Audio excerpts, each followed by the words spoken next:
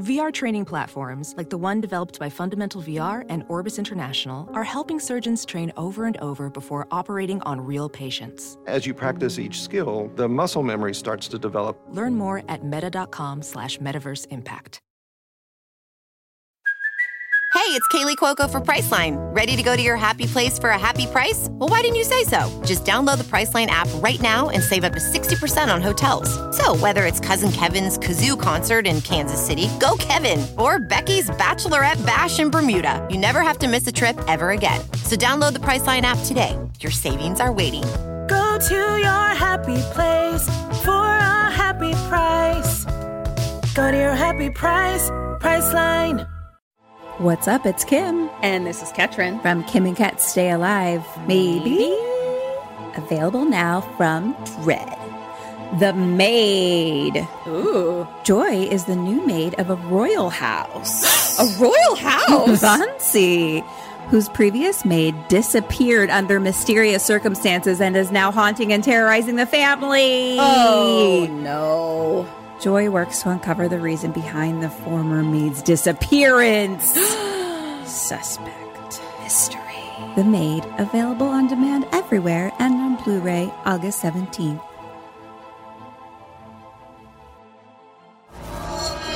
Dread Podcast Network presents. What's your favorite scary movie? Oh, come on, you know I don't watch that shit. Why not? Too scared? No, it's just what's the point? They're all the same. Some stupid killer stalking some big-breasted girl who can't act, who's always running up the stairs when she should be going out the front door. It's insulting.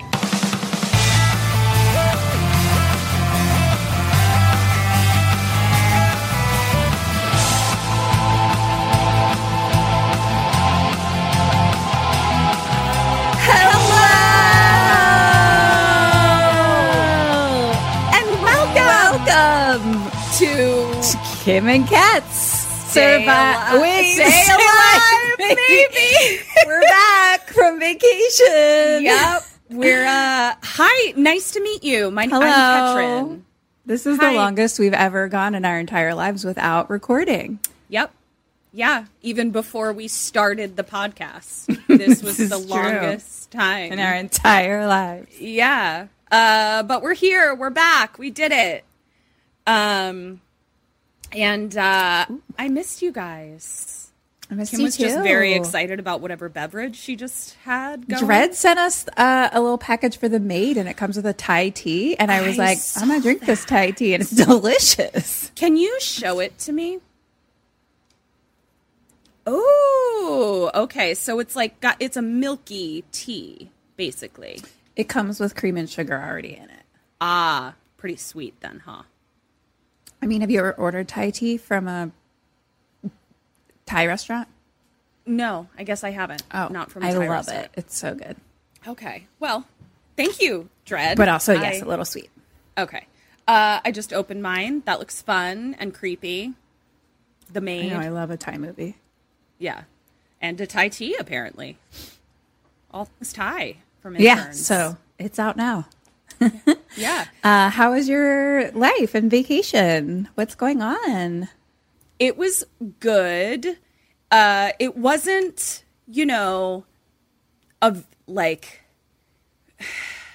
I wasn't like in an overwater bungalow in the Maldives with my husband. You know what I'm saying?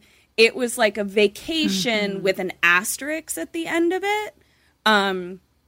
I was in my vacation spot with my family, but we were there for my grandfather's funeral. Right. And then 2 days before his funeral, my aunt died. Right. So they were both, my grandfather died in January from COVID. And then Babby, my aunt, his sister, I think she was the last one. She didn't They were both like anymore. Almost 100, right? Yeah. FB died like 2 weeks before his 98th birthday, again from COVID. Healthy as an ox other than that, so that's a bummer. And then Babby died at 96. So yeah, I have good long-standing genes. So we were there for that, and it was a very illuminating trip. I think an interesting thing that happens when you really start to dive into the things that make you you and try to decide, like, what do I... Guys... No, what do I I'm sorry, I can't. I'm trying to be. We haven't recorded it so long, and I forgot that our video screen doesn't mirror. So I was like fixing my hair. She was fixing her hair, a comb over situation. I don't know, but what just the made fuck I was doing. just made it stand kind of straight up, like something about Mary style. I'm so sorry to interrupt your very important story. It's quite all right. With my something about Mary hair. What's it called? Something about Mary? Something about Mary. Crack, crack, crack. Isn't it? Something about Mary? Mm-hmm. Yeah? Okay. What was I talking about? Oh, just... You dig into your life. It's so... Whatever. You just start to notice, like, where the patterns were created, if you will. Big time. It's like, I kind of feel like what it felt like being at the Cape was like, I took off a pair of like sunglasses and was just like blinded. Sunglasses. Yes, pretty much. But that would be the opposite. Like, I feel like I was putting on the sunglasses and seeing everybody's trauma, actually. But it was more that, like, right, opposite. Like, I took off the sunglasses and everybody was just like walking balls of trauma, myself included, But yes, it was very much like a they live situation. And so, it's also really interesting having Eric there because, like, he's very close to my family, but also, like, obviously didn't grow up in your family. Didn't grow up in my family. So yeah, it was illuminating and like exhausting. Like when I got home, I was like, I need a vacation. Mm-hmm. So yeah. And then I dove headfirst into filming my reel again, which was cool because one of the things that I really leaned into at the Cape was like being 100% myself, and a lot of the things that the way that I live my life, where I'm just, didn't choose the most stable career, don't have kids, and I have lots of tattoos, and my hair was blue, like kind of all the things that I would have been chastised for. And this time I was just kind of like, I mean, this is me. Good for you. It was very liberating. And I guess it was a positive experience. Snaps to you. Thank you. Thank you. Thank you. And on to you, Ms. Burns, and your vacation with an asterisk. Yeah, also vacation. An asterisk. Mine was for work, but it was to Ibiza. So I don't know if I've talked about like what my new job is, but I started working as an assistant to Saw DeSimone, who's like an amazing spiritual guide and meditation teacher, author. Like, you can follow him on Instagram. It's like SAHDSIMONE. And like, if you want like daily wonderful motivation, he's like very fun to follow. He's like queer and brown and all about like the brand, for lack of a better word, is called Spiritually Sassy. So it's all about, being truly yourself, like you, Ketrin. Thank you. And still being able to be spiritual. And he's like super trained in like Buddhism, like with all the fucking monks and ashrams and stuff like that in India and stuff. So like really knows what he's talking about, but then like brings it to the modern world where he's like, oh, like we don't all have to like be monks to like be spiritual. Like you can be exactly who you are, whatever that is. And so he's like, bright and does a lot of ecstatic dance and things like that. So it's really, really, really awesome and like so in alignment with like me and who I am and things I want to do in the world. So, and his language is really palatable. Like, I think that's a big thing. Oh my gosh, completely. Yeah. Like he just makes like bite-sized things that are really easy to like take in and are encouraging and, you know, like inspirational and educational is like always what he's trying to do. So, and he's amazing. Like exactly if you follow him, you'll like see who he is, and like who he is online is exactly who he is in person. So like he's wonderful to work with, and it's just like the job just fell into my lap. I feel so blessed. Quite literally. Yeah. And it's just awesome. And, you know, I help run his podcast and so many things. I just do all the things. So part of the things were running a retreat in Ibiza. And so I got to go and assist there.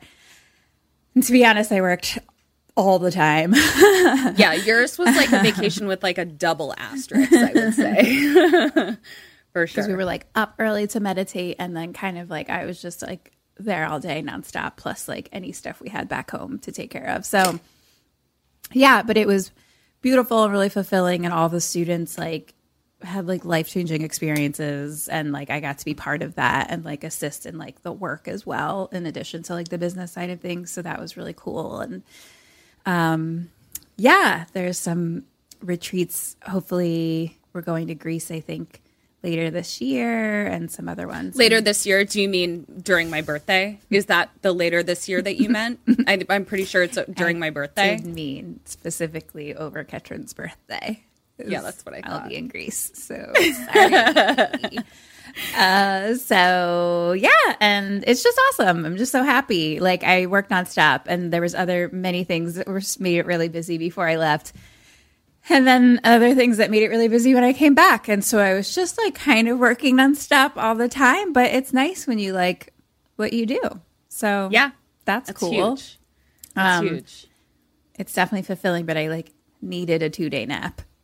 Especially after like we were planning on coming back a week ago, and I text Ketrin and was like, I don't know like what insanity I thought I was doing coming back like Monday at midnight and recording from Spain.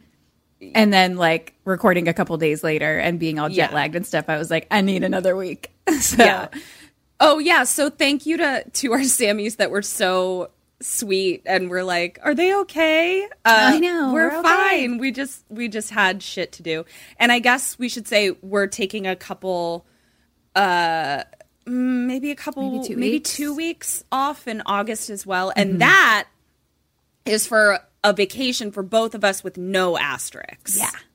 So that'll be fun. We're going away with our girls. Yeah, we'll be on that'll that one be great. Together. Yeah, this one, it was more just like the day Ketrin came back was like the day that I left. So just like, that's why it was so long. Cause like, they just happened to timing wise lay out like that. So yeah, but it was good times. We're excited to be back. We hope you enjoyed the live shows. Like, if you hadn't already seen them, I think they're really fun. Yeah. So they're so fun. I can't wait to do more. I love them so much. The most recent episode has one of my favorite clips. My favorite clips of all time. Yep. Where Kim drinks a jar of pee-pee. I'm going to drink pee-pee. Ketrin's reaction is like the best thing ever. It just makes me so Leprechaun. Happy. Yeah. So good. So I don't know. That's us. Like, should we do a fucking movie? Let's do it. So I picked this one, and you know, I'm not even sure, because we've been apart for so long, I'm not even sure that Kim like knows this, but you do know that I will get sort of like obsessed with a TV show that I've already seen all the way through, and that'll be the thing that I kind of like have on in the background all the time. Mm-hmm. And the one that I recently, I will never do. Yeah, it's the opposite of how Kim rolls. So the one that I have been, yes. Can I tell you a side note though about watching shows? Yes, please. More so specifically for like background shows. I put on like light comedies kind of to fall asleep, which is So bad. I need to stop that habit, but it's what I do too. But yes. Yeah. So Netflix suggested Good Girls. Oh, with Christina Hendricks Yes. and Mae Whitman. Yes. And Retta. Yeah. And so I put it on. Do you know who is in that? Who? Adult daddy Matthew Lillard. Hi. Are you fucking... How did I fucking miss that? I didn't know that he was... I didn't know. And but I've been watching it and I was like, wow, I gotta tell Ketrin about this. There's someone else in it though that I'm just like, hi. Hello. Who's the hi hello? Well, you'll understand why when you watch it, because he's like the leader of the gang and has like tats and he's like the bad boy and stuff like that. I don't know who the actor is. So he's Kyle Gallner, Edward Furlong, Edward Furlong in Terminator 2. Yeah. Manny Montana is his name. Oh yeah, I don't know why I asked. Soup's cute. But Matthew Lillard. And I was like, what's up, dude? I love What are you doing? him so much. So much. So yeah, that makes me really happy that he's working. Christina Hendricks' husband. Did I say that already? No, you didn't, but I figured he was probably somebody's good. So that's a gift show. for you, Ketrin, and anyone else you. who's looking for some Matthew Lillard in their life. I love it. Well, I have been falling asleep to Veep, which is one of my all-time favorite shows of all time.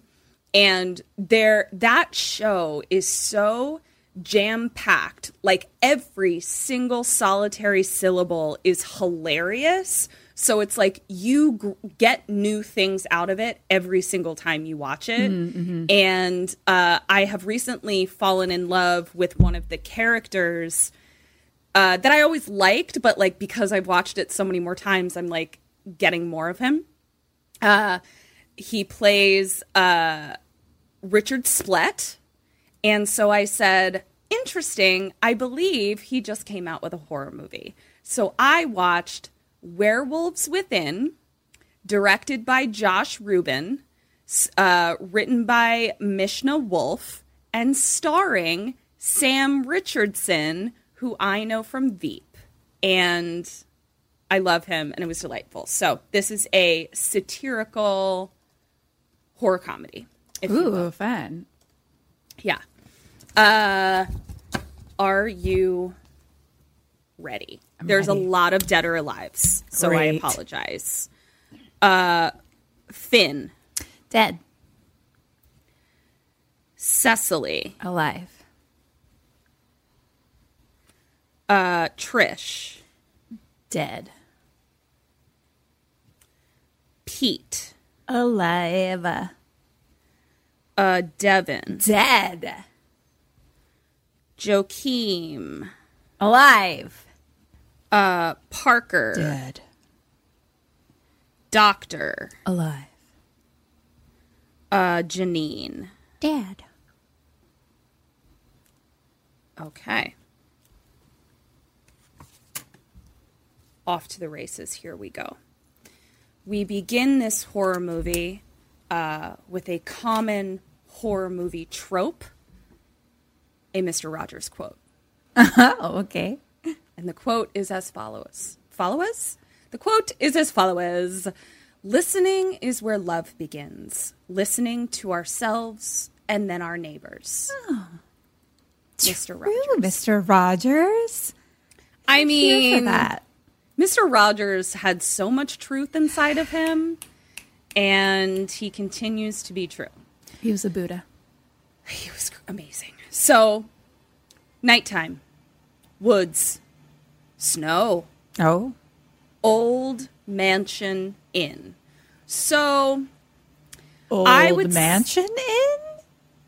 Old mansion inn. INN. Yeah, I got that. Oh, okay. So what didn't you get? I guess I get it. So it's an inn, but it looks like a mansion. You got it. Okay. And I dare say is a mansion. Doesn't just look like one. It is one. Okay. But it's made for guests to come and stay. Now, I bet it was refurbished as such. I bet at one time it was a single family home, and now it is a multi-family business. I see. I'm just not used to mansions being multi-family businesses. I'm used to them being single-family homes, so I was a little confused. I think that was where my confusion lied. But I also think that maybe that's the appeal, you know?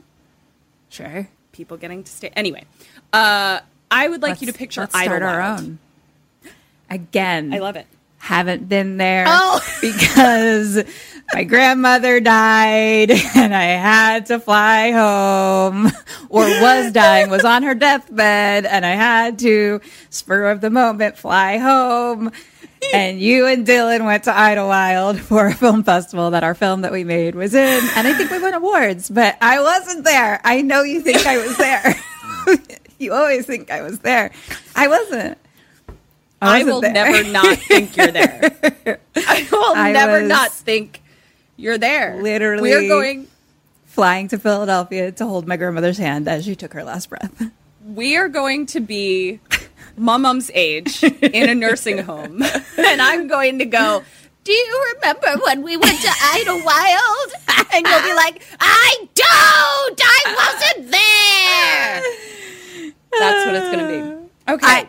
You know where I have been though is Lake Arrowhead, and I bet it's a similar vibe.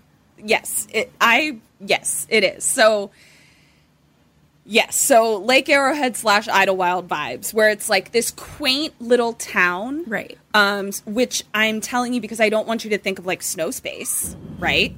Like it's a town, but small. Yeah, and people go there to be quaint and. So, they all just squish their faces and body. Yeah, exactly. So we now see that there is an old man standing out by a tree outside the Old Mansion Inn, and he appears to be reading text messages on his phone and kind of playing with his wedding ring. And then he hears something in the woods. Rustling. He says, hello? He's looking around. Attacked! And he's trying to crawl away, and he's screaming for help, and he's yanked away. Cut to screaming. And we realize it is our friend, Finn, played by Sam Richardson, and he is in a car driving, screaming. And then we realize he's listening to a self-help tape to help him to be manlier. Sure. Yeah. Masculine asterisks. And he's driving and he's being a sweet little self. And like cars are like zooming past him and honking at him. And he's like kind of talking to the cars being like, well, I'm going the speed limit. So if you're zooming past me, you are breaking the law. And then we like hear the tape and it's like, now start chanting our chant or whatever. And he just starts going, balls, balls, balls, balls. Oh. And she's like, see, it feels good to shout balls. And then he kind of is like getting up his courage. And so he calls someone on the phone and he's like, hi, love. I mean, Charlotte. I mean, hi. Just let you know I'm on my way to my new post. And we see it that he drives past a sign that says Beaverfield. And he's like, so, you know, just give me a call or don't. I mean, no, you know what? Actually do. This is me saying what I want, and I want you to call me. Love you. I mean, goodbye. Oh, no. That's a real swinger's voicemail. It is. And then he hangs up and he just goes back to balls, balls, balls. I love it already. I'm in. Yeah, it's so cute. So he drives up to Beaverfield Mansion Inn, and from the beginning. And he goes up to a girl who's like sitting in the main part and she's like reading a book and he's like, hi, do you know where the innkeeper is? And she like doesn't put her book down. She just points kind of in like an ominous way. And we see that the innkeeper is this woman named Janine, and she's sitting at the bar talking to an old, I'm going to say old man because he has gray hair, but like he's a very virile old man. He's a big, hulking, strong guy. And the man is talking to her about the pipeline and like how much money it will bring into the town to have this pipeline going through it. And he's trying to get her to agree to sign over her land. He just needs a signature. And she kind of like laughs to herself and is sort of like, you know, the irony is that I have an environmentalist doctor on the second floor right now who's telling me the opposite. And he's just sort of like, I got smarter guys than that on my payroll. Finn comes up and he introduces himself. And the innkeeper, Janine, is like, let me make you at home. He introduces himself to Mr. Parker, who's the pipeline guy. And pipeline guy is like, I'm the pipeline guy. And Finn says, oh my gosh, that's so funny. This is my post. I'm supposed to be here for the duration of construction of the pipeline. Basically to like, you know, make sure they don't break any rules or intimidate people or whatever. I don't know. Protesters probably. And then Finn kind of like looks down at the map that Mr. Parker is showing him, and the music gets ominous. And Finn just says, wow, it's a real shame to do it so close to national forests.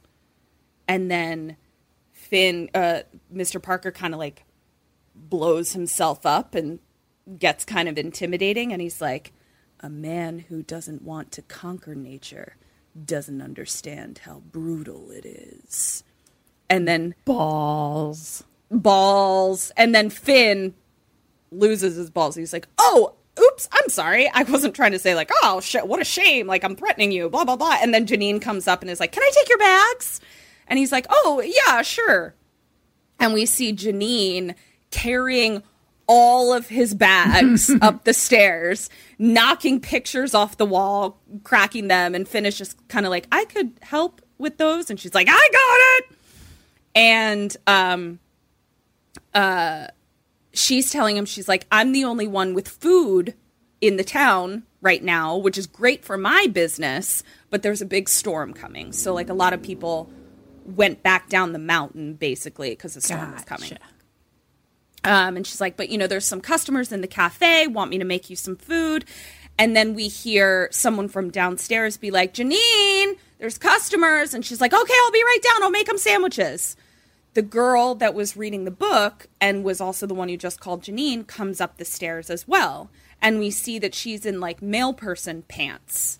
And it is the girl from the AT&T commercials right now. Oh, yeah. Milana Vantrobe. She's fucking delightful. That's sort of like, she kind of is like that awkward sort of like manic pixie dream girl kind of vibe. Whatever. And Gatron has an issue with that. I do. Anyway, I can't get into this.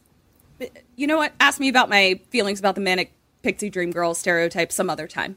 Okay, I'm so sorry. Yeah. We struck a chord, folks. Yeah, we did. Bling! That was the chord. So she says, she's like, oh, I actually have mail for the new Ranger. And so he opens it. And he's reading it. And he's like, I'm writing to inform you of Emerson Flint's commercial trapping activity. Contact local authorities. Sincerely, Dr. Jane Ellis, Ph.D., DVM, Professor of Zoology and Environmental Studies, room 207. And he like looks around. It's like 207. And he's like, looks like I have my first case. And he's so cute. He's so cute. Also, 207 is my grandma's address, and I have it tattooed on me. Aww. Eric is going to murder me because I don't remember how to talk in front of a microphone. Just keep hitting it. Yeah, you have hit it quite a few times. Quite a few times. Let me just maybe move it and see how that goes. So he's like, all right, I'm going to go over to this Emerson Flint's house. And a male person who we learn her name is Cecily is like, I can show you where he lives, because she's the male person. And they're both just awkwardly adorable. And she's like, okay, well, get your ranger gear or whatever you need. And he's like, okay, I will. You get your mail or, so that's them. Okay. And so they're leaving. And we learn that she lives in the Mansion Inn. And she's like, yeah, Janine won't let me leave. Like, basically, I was stationed here. And so I was staying in the inn for a little bit till I found a place and just kind of like helping Janine, make people food or clean out the rooms. And then she was like, why don't you just stay? And like, your rent can be helping me. And then she stops and she's like, and you want some hot goss? And I was like, yes. And she's like, her husband ran off with the bar lady and hasn't been seen since. I heard they went to Belize. Ouch. So she's like, that's why she's like, can you please live with me in my inn? Because she's lonely and sad. So now they're just like walking and talking, and we intercept them. It cuts to them at another part of her route, and they're talking about snowshoes. And Cecily is like, do people really use snowshoes? And you know what snowshoes are. They're the tennis rackets you put on your feet, right? Mm-hmm. Okay. And Finn is like, well, actually, they are the oldest and most effective for traversing ice and snow. And Cecily is like, you'll fit right in here. Everyone is a little questionable, is what she said. And just being like, you're quirky or weird. So they're walking through the town, and like as she drops off mail, she like knows the hot goss about everybody, which honestly made being a male person like kind of appealing to me. I bet you learn a lot of shit about people. So we come upon Devin and Joaquin. Devin is Cheyenne Jackson, who is someone else that I love, who played Danny in 30 Rock. He is a Broadway star, and he most recently is playing Hades in the Descendants movies on Disney, which Eric and I love and listen to on repeat. Those movies are for children. We don't give a fuck. And Cheyenne Jackson is hot as fuck. You should probably follow him on Instagram for just daily thirst traps. Daily fucking thirst traps. Actually, I'm going to need you to actually look up Mr. Cheyenne Jackson right now. I know who that is. Mm-hmm. What do I know him from? American Horror Story. Okay, yeah. But just the daily thirst traps. It's either like cute pictures of his twin kids or thirst traps. Yeah. And he literally is just like, no, like I work really hard to be hot, so you're welcome. Good for you. I love it. Oh, look at his cute family. So cute. Really cute family. It was actually through his Instagram that I learned about this movie, because I saw him on his Instagram, like filming it. And I was like, oh, what's that? So here's what we learned. Joaquin is from What We Do in the Shadows. He's Guillermo in What We Do in the Shadows TV show. Lava? Yeah, I mean, Kim, this was like my cast, okay? This was like, the movie didn't even need to be good. So they walk by a window, and it's like Joaquin like holding Devin's leg up in the air, and Cecily is like, so he's a tech millionaire, Joaquin is, and that's his husband, Devin, who owns and runs the yoga studio in town. So like basically they are super wealthy transplants from the big city. Like that's their small town stereotype. Okay. And Joaquin comes up to the window and is like, hi. And then Devin comes up and is like, just leave the mail in the box, thanks. And like closes the curtains. So they keep walking. Then we come to our next little vignette. We meet Gwen, who is the town mechanic. And they walk up, and Gwen is just like real aggressive right away. And so she sees Cecily, and she's like, I know you got my starter and my fuel injector. And Cecily's like, it hasn't come yet. Also, like, I'm just the mail person. Literally, I'm just the messenger. Yeah. And then her husband, Marcus, pulls up. And Cecily, like, looks at Finn and is like, you're going to want to watch this. And it's basically just them, like, screaming at each other about him being late and just, like, freaking out at each other. And they're just kind of, like, watching. And then he's like, are you the new ranger in town? And he's like, are you two police? And she's like, nope, I've met you many times. I deliver your mail every day. Every single day. And then Gwen, like, starts chasing Marcus around the lot. And and he goes, she's had too much soda. Save me. What? This is a quirky bunch, eh? It's very silly. Yeah. Then they keep walking, and then we hear like an older housewife who I recognize as well, but I forgot to look up what I know her from. Her name is Trish, and we just hear from across the street, and she's like, "Are you the new ranger?" And Cecily says to Finn, "And may I introduce you to Stephen King's very own Trish?" And she's like, "What did you say?" And she's like, "I said Beaverfield's Queen Trish."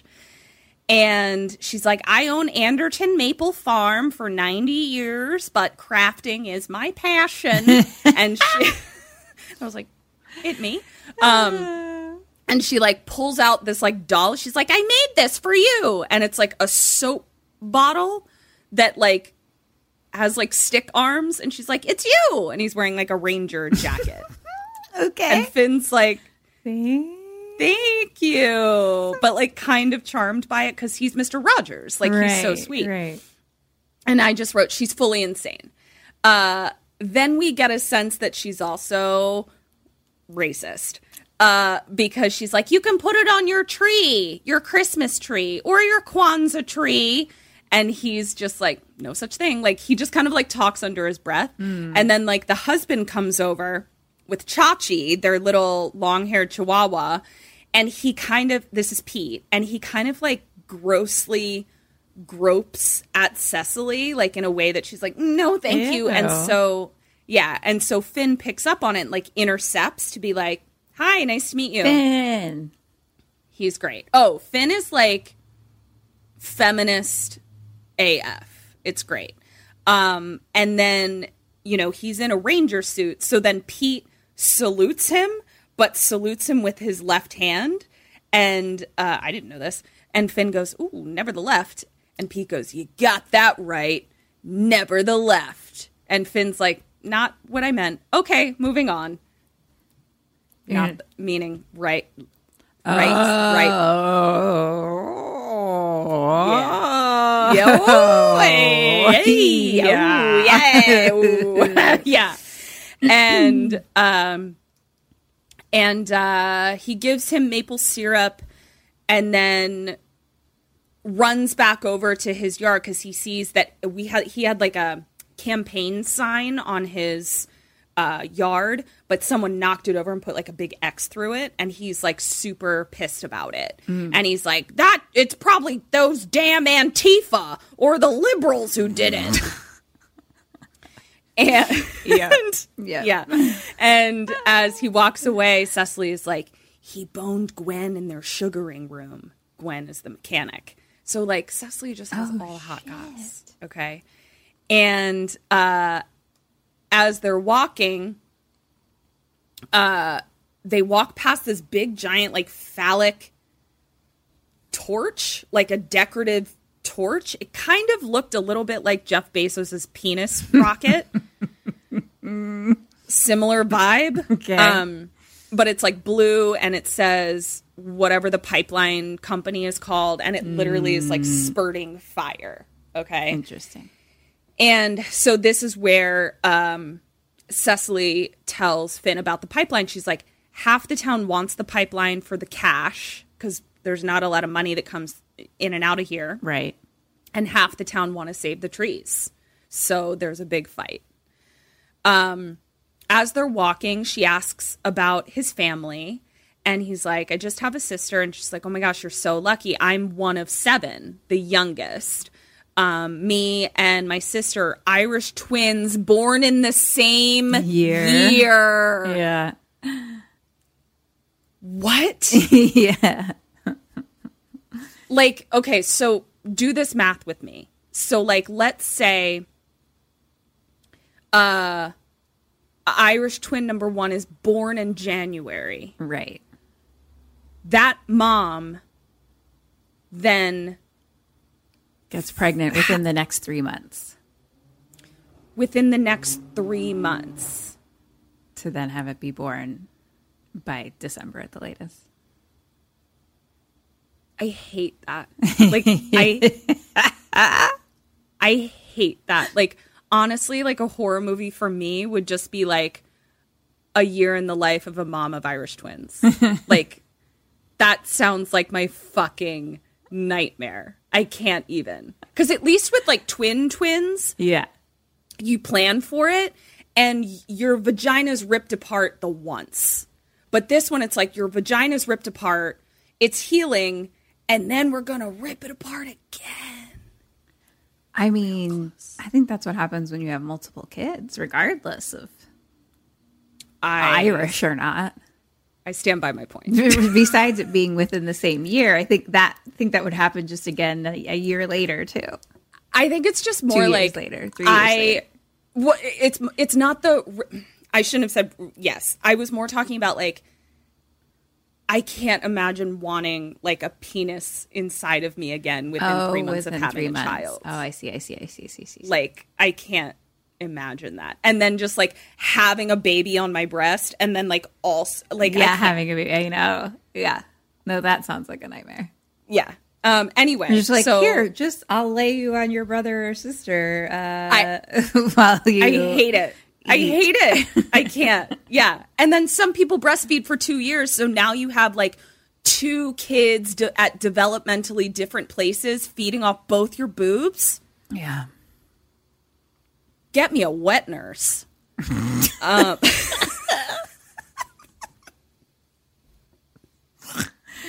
I can't do this. I'm glad. Well, it's good to know what you don't want. Right. Yeah, know? Exactly. So, okay. So she's one of 7. Me and my sister are Irish twins, born the same year. She's the youngest. And she hands him the package. So now they're at Emerson Flint's remote home. Like, this is a dude that he wants to live off the grid. Like, I was, hoping we were going to open the door to Devon Sawa, Daddy Devon Sawa. Hi. This is the vibe. Okay. And she's like, can you bring him the package? Like, he likes to know who's around. And, of course, Finn is like, oh, okay, that sounds great. And she's like, you might want to read the... And he picks up his phone, and he's like, hello? He thinks it's Charlotte. And we see that the sign that he walked by and, like, missed says, you will be shot. No! Yeah. And she's just like, I'm sure it'll be fine. And we see that, like, he doesn't have any reception. And so then he walks past another sign that just says, don't. That's all the sign says. Don't. And then the call drops. And as he's trying to call her back, he walks past yet another sign that says, trespass and die. Good Lord. So Emerson Flint doesn't like to beat around the bush. Alone. Yeah, exactly. So we see the cabin, and it's suddenly snowing very hard, blizzarding from like the beginning of the driveway to the end. We now have a snowstorm. I guess that could happen. It could start snowing pretty hard. Onto the porch, and he's kind of like, hello, and like looking around, and then he kind of opens like a leather curtain, basically, that like is hanging on the outside of a wolf head. And it's a stuffed wolf head. And he's like, oh, my God. And then man dressed in a full wolf comes up onto the porch with a shotgun. He's like wearing, pelts and pelts on pelts. Oh, pelts. Yeah. Not just a wolf costume? Not like a wolf. From Spirit Halloween. That's what I thought you said. Yeah. Dressed in full wolf. If you could just picture that actually is better. That's all I was picturing. And I assumed that that was like the mask part was the Right. thing that he just got scared by. No, it's more that so it's a taxidermied wolf head in the window. And then pelts on pelts on pelts Not on the Mr. mask Aniston to the Flint. Spirit Halloween wolf costume that Correct. this gentleman is wearing. Gotcha. Correct. Yes. I like it better my way. Honestly, I do too. That's how I'm going to rewrite the movie in my head. And so before Finn can even pull out his gun, Emerson has a shotgun to his chest, like on his chest. And Finn is just like, well, quick draw. Like he's so cute. And so Flint says, you have 30 seconds to leave. I don't acknowledge your authority. So question 1, what do you do? And what does Finn do? I'm going to be like, hi, I'm the new ranger. I was just delivering your mail. My name is this. Bye. Okay. And run away. Okay. I think he like kindly introduces himself and is also like, hi, I'm delivering your mail. 1.5 points. He does closer to what you do, where you're like, here's your package, okay, bye-bye. And Finn, I think, a little bit more tries to be like, hey now. And like he cocks his gun and he's like, okay, there's your package, bye. You know, so. And he runs back to Cecily. And he's like, that is not my kind of guy at all. Which is the neighborly kind. That's my kind of guy. Aww. And so now we cut to the next scene. Full disclosure, it took me no less than 25 minutes to figure out what the fuck I wrote. I wrote lighting up a barcode. Could not figure it out. What I meant was turning the lights on in a barcade. A bar plus arcade, but it auto-corrected to barcode. A barcade. Barcade. Yeah. So Cecily goes in. It's a shut down barcade. But she's like, in exchange for bringing their packages inside in the off season, I have run of the place and their kitchen, basically. So she is like, put something on the jukebox and goes into the back. And so we have like arcade games, a jukebox, an axe throwing alley. Whoa. There's like, yeah, there's like a big, but there's like a dozen axes on this like holder kind of thing. And then like 2 lanes. And he's like looking for something on the jukebox and he picks, I saw the sign and it opened up my eyes. I saw the sign. And as this is happening, she comes out of the kitchen with like 2 beers and is like dancing to the sign. And he's just like heart eyes, heart eyes, heart eyes, heart eyes. So, did I ever tell you that my 5th grade boyfriend, Chris Mathai, shout out to Chris Mathai, who I still talk to on Facebook sometimes. He's such a sweetheart. That was our song. Cute. I didn't know you Not had to be 5th grade boyfriends. I did. That was when I was still cute. Like, I hadn't gone through my awkward phase yet. Oh, I see. But I still had the same old badonkadonk because our other song was the one he dedicated to me at Camp Womito, which was I Like Big Butts. Camp Womito? Yeah. It was the camp we went to. Wow. It was our 5th grade trip.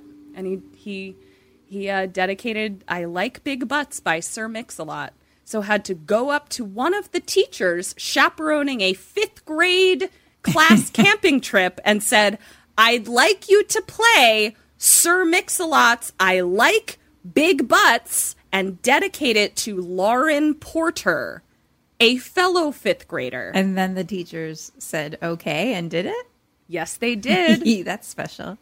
That is inappropriate. Those lyrics are not for 5th graders. Anyway, hi, Chris Mathai. So, montage of her dancing with 2 beers, and he's like, I love her. They sit down, and they're like, Beaverfield? Like, being like, what brings each of you to Beaverfield? And Oh, no, I guess she asks him. And he's like, oh, it's really embarrassing.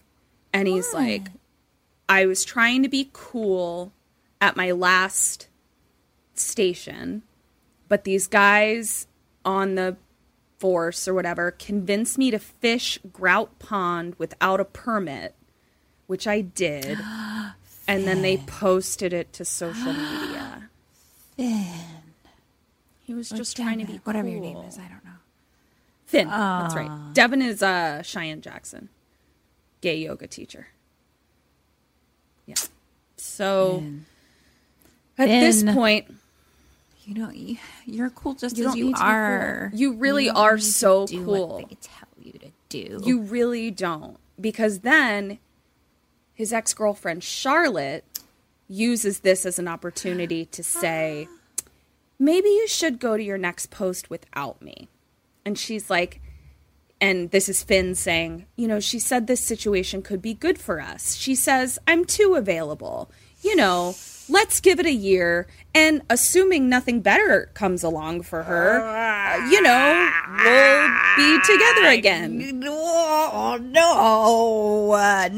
Finn, no. You deserve better than that. Stop it.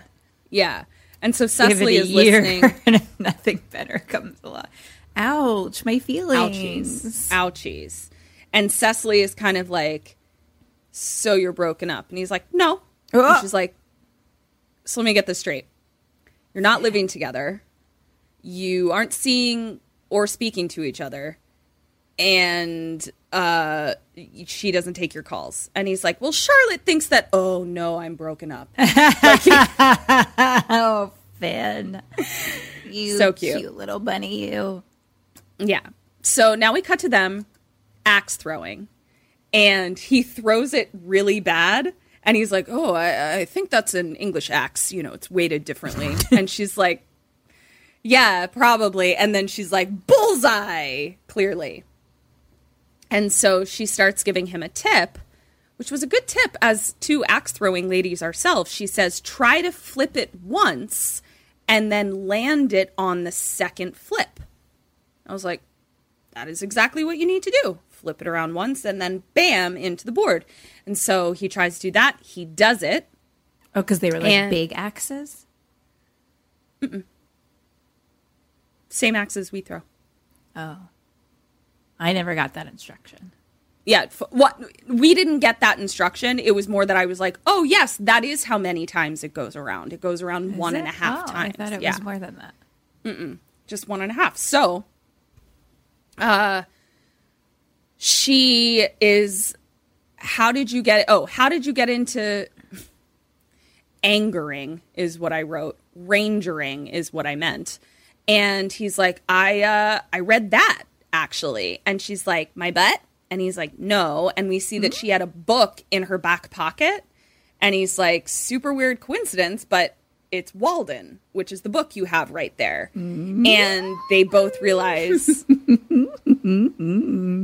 that it changed each other's lives. And they're talking about how much national parks mean to them.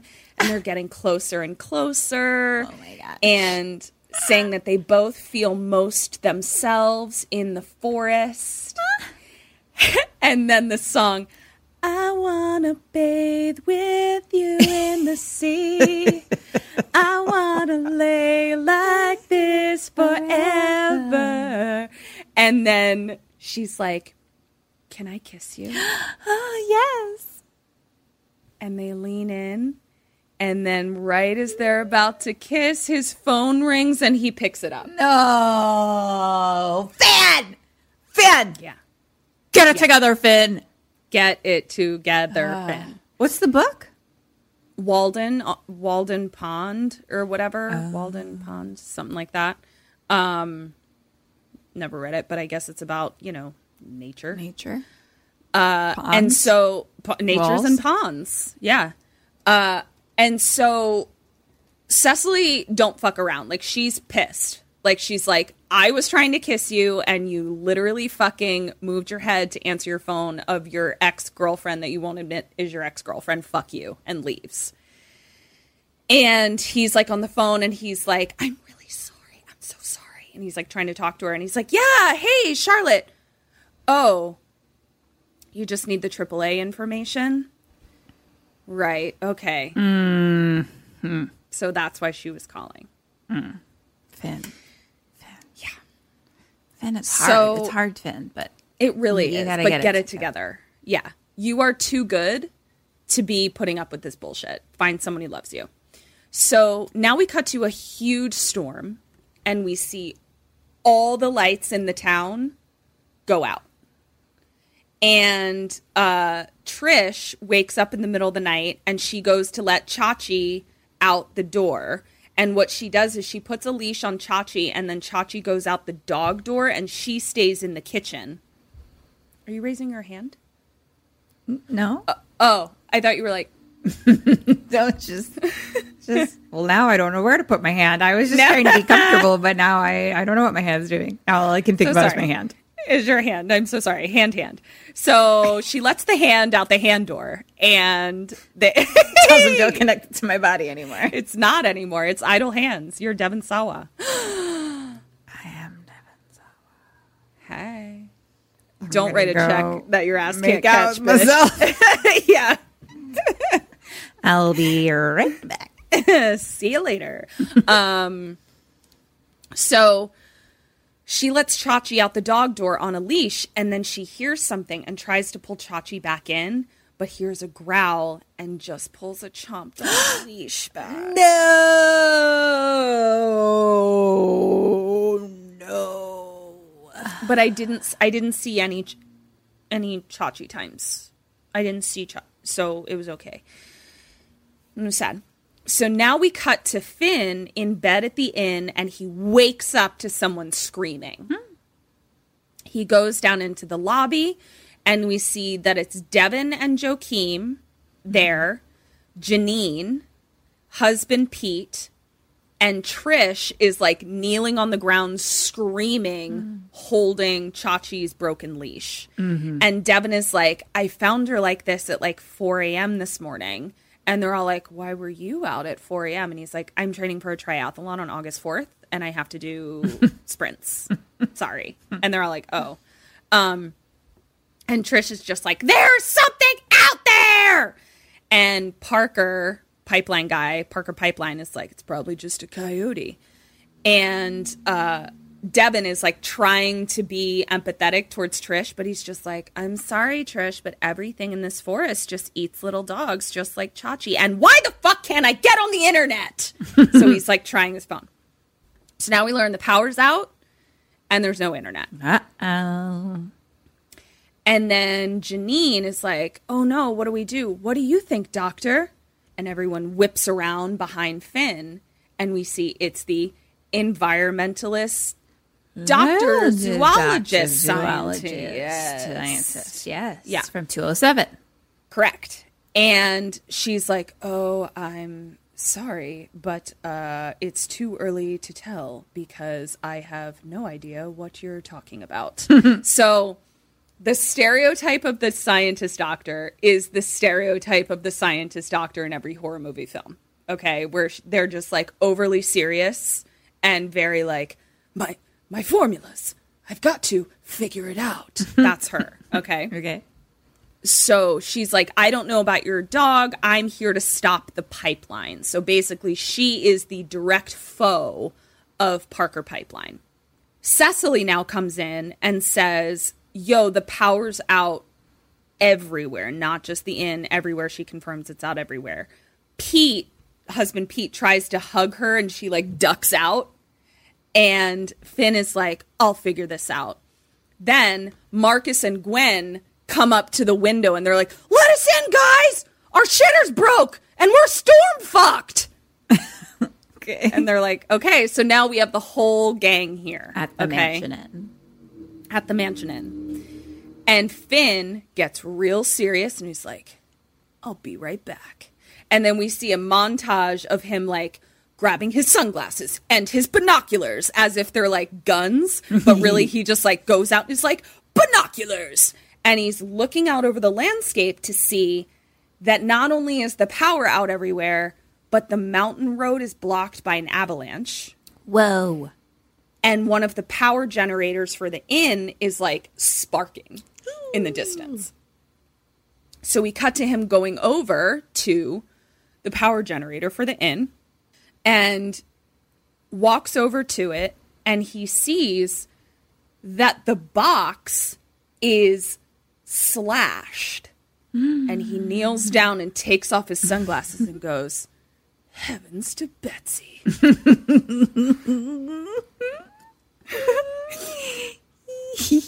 Question 2. What do you do and what do they decide to do? And meaning Finn. I think that I'm going to tell zoology person because they know about animals. Okay. And get her scientific doctor advice, help. Got it. About how to catch a predator. Predator. Yes. And I think that he is maybe gonna try to like set a trap for something, mayhaps. 1 point. Yeah, enlist help. I don't see any reason to not do that. What he does is he goes and he looks at the other generators and sees that they're also slashed in the same way. And so he goes to another one and he's like, "Heavens to Betsy." He now goes back to the mansion inn, and he kind of hears something, and he looks under the porch of the mansion inn. And you know how sometimes under a porch in like an old house, it'll be like a lattice work. Yes. Where it's like, okay, so that's what he sees.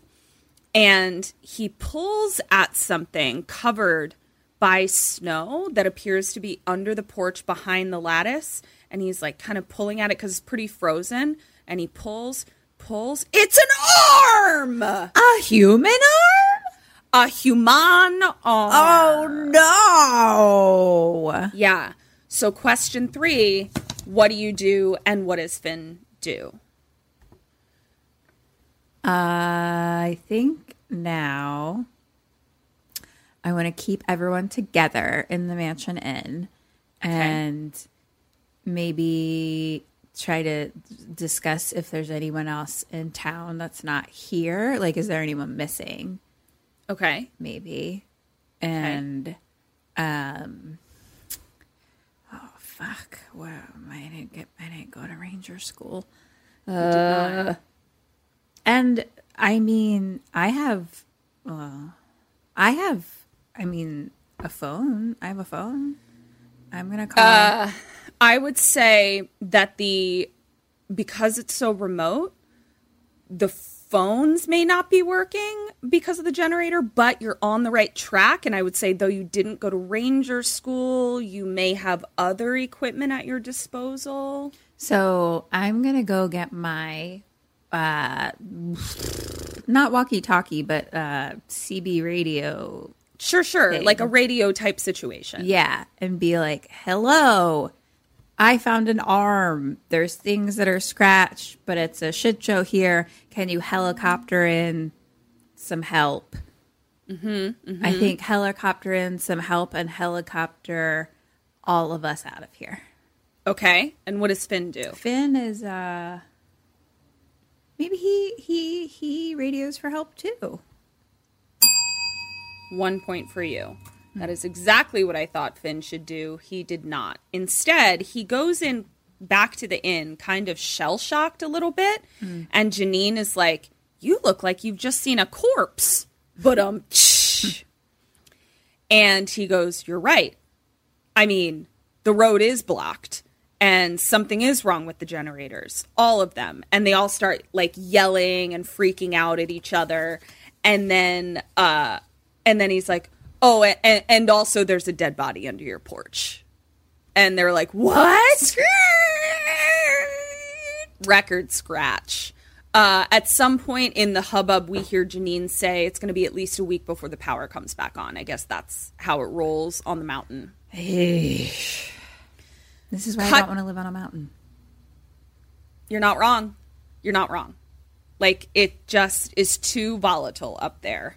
I want to live on, like, the suggestion of a remote area where it's like, I feel like I live in a remote area, but, like, there's a target, like, 3 miles away. That's the best description ever. The Yeah. suggestion of a remote area.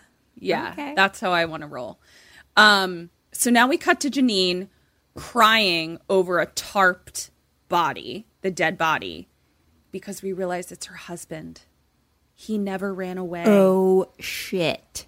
It was the guy from the Shut beginning. the fuck up. Wait. Yeah. Oh, the guy from the beginning. Oh, right. Yeah. Where'd the bar lady go? We don't know. Wow. Well, we Wowie do know. zowie. We do know where Mr. Mansionin went. And he, That comes with so many feelings. yeah. He didn't leave me, but now he's dead. Yeah. Yeah. Yeah.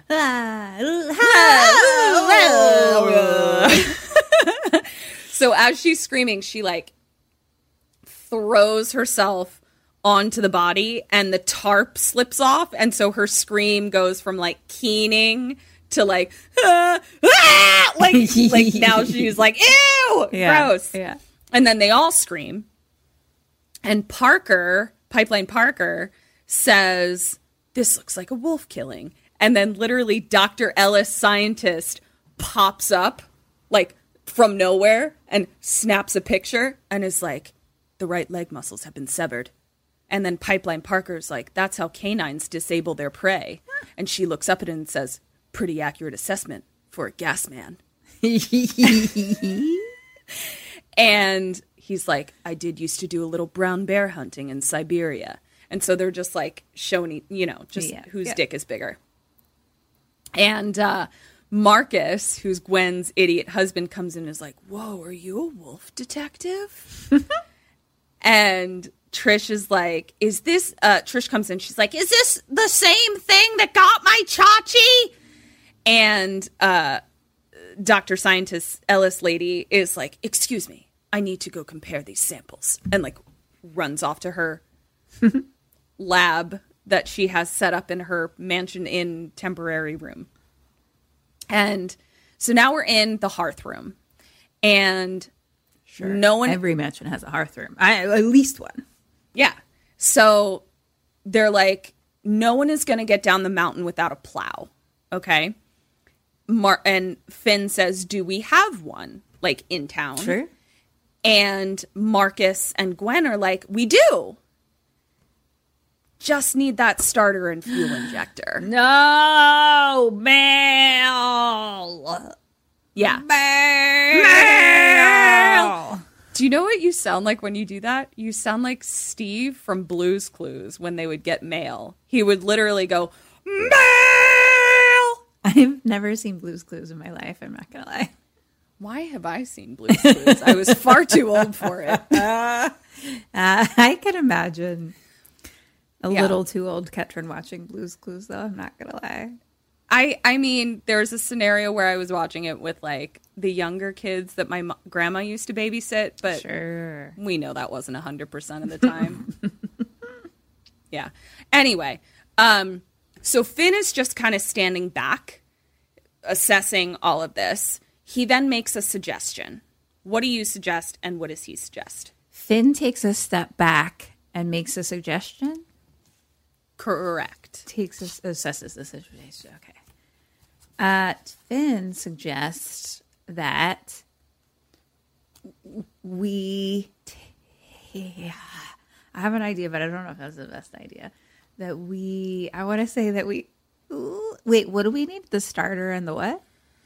Fuel injector. I mean, we need lots of things. Like, we need to plow the mountain. We need power. We need to know who is the murderer or what is the murderer. There appears to be some sort of animal attacking people because we have the generator scratch and we have the severed leg muscles that are what canines do. So we've got a lot of problems. The most immediate one is there appears to be a canine type animal eating people. Okay. I think as a car scientist, I'm going to suggest that we take the starters and the fuel injections from other trucks that we have on the mountain and put them in this plow truck. And then I assume it's like a pickup truck kind of looking thing. So we all just pile in and get the fuck off this mountain. Great. You're the car scientist. And what does he suggest? He suggests that we all stay together here and maybe we team up, make teams and go hunting. No? Huh? Hunting? I don't know. 1.5 points. Fucking genius. Didn't even think of that. Probably because I didn't know that every car has a fuel injector or a starter. I don't know that they're actually transferable, but god damn it, she's gonna try. Okay.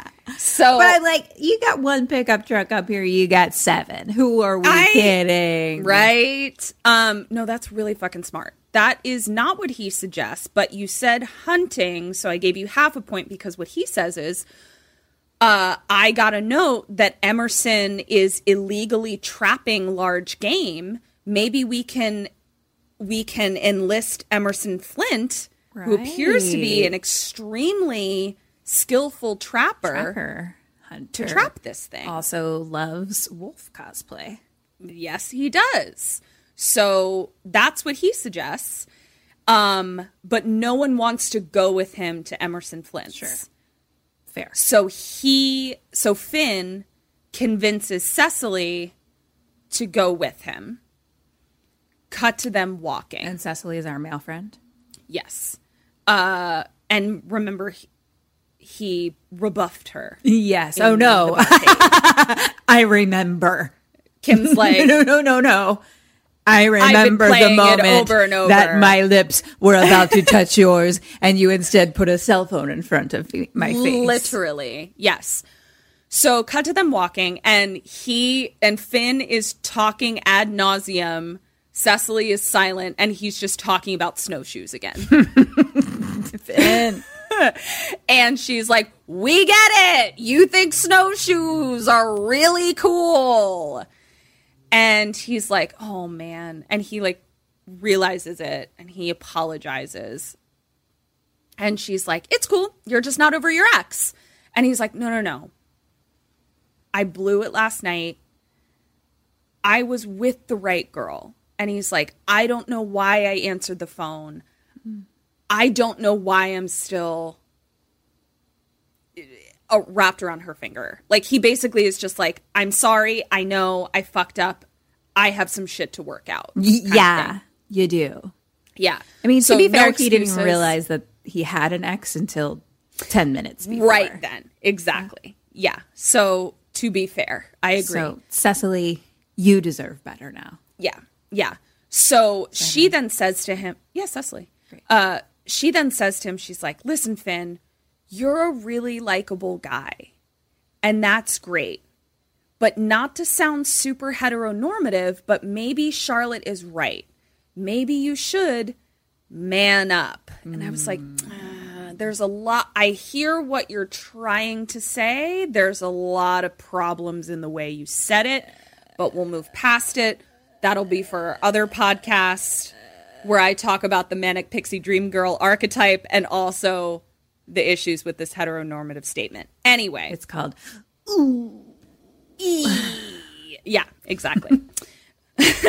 And she's like, I don't know, drink a beer, wear a hat, yell at someone smaller, yell respect me or something. I don't know what men do. I try not to hang out with them very much. Don't do it, Finn. Don't do Stop any trying of that. to fish in the pond. No. Be your own pond. Be your own pond and your own fish. Yes. You know? So be the they fish keep walking. And the pond and your own. Be the fish you want to see in the world. In the pond. In the pond. Oh, yeah. Be the fish you want to see in the pond. That's what Gandhi said, right? I was drinking a sip of water. Otherwise, I would have had your back for that one. Thank you. Thank you. So they keep walking. And Finn is taking this in, you know. So now we cut back to the hearth room. And they're all still talking, everyone except for Finn and Cecily, obviously. And Trish is just sitting by the fire, aggressively knitting. By the light of a raging hearth fire. That'll be Ketrin in her elder years. It will, but not with knitting. I'm not a good knitter. But I'll be doing some other kind of craft. I bet by then you'll pick it up. Yeah. A lot of feelings about it. Yeah, I just glitched.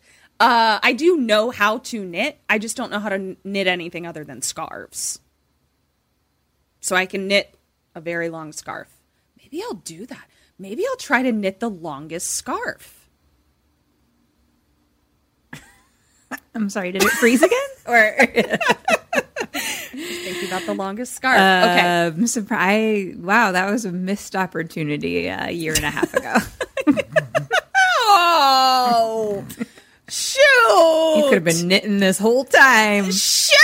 Just think how long that scarf would be by now. Oh, just sitting at home. Damn it! Knitting away in quarantine. Crap. I think I am going to do that. I think I'm going to knit the longest scarf. Anyway, okay.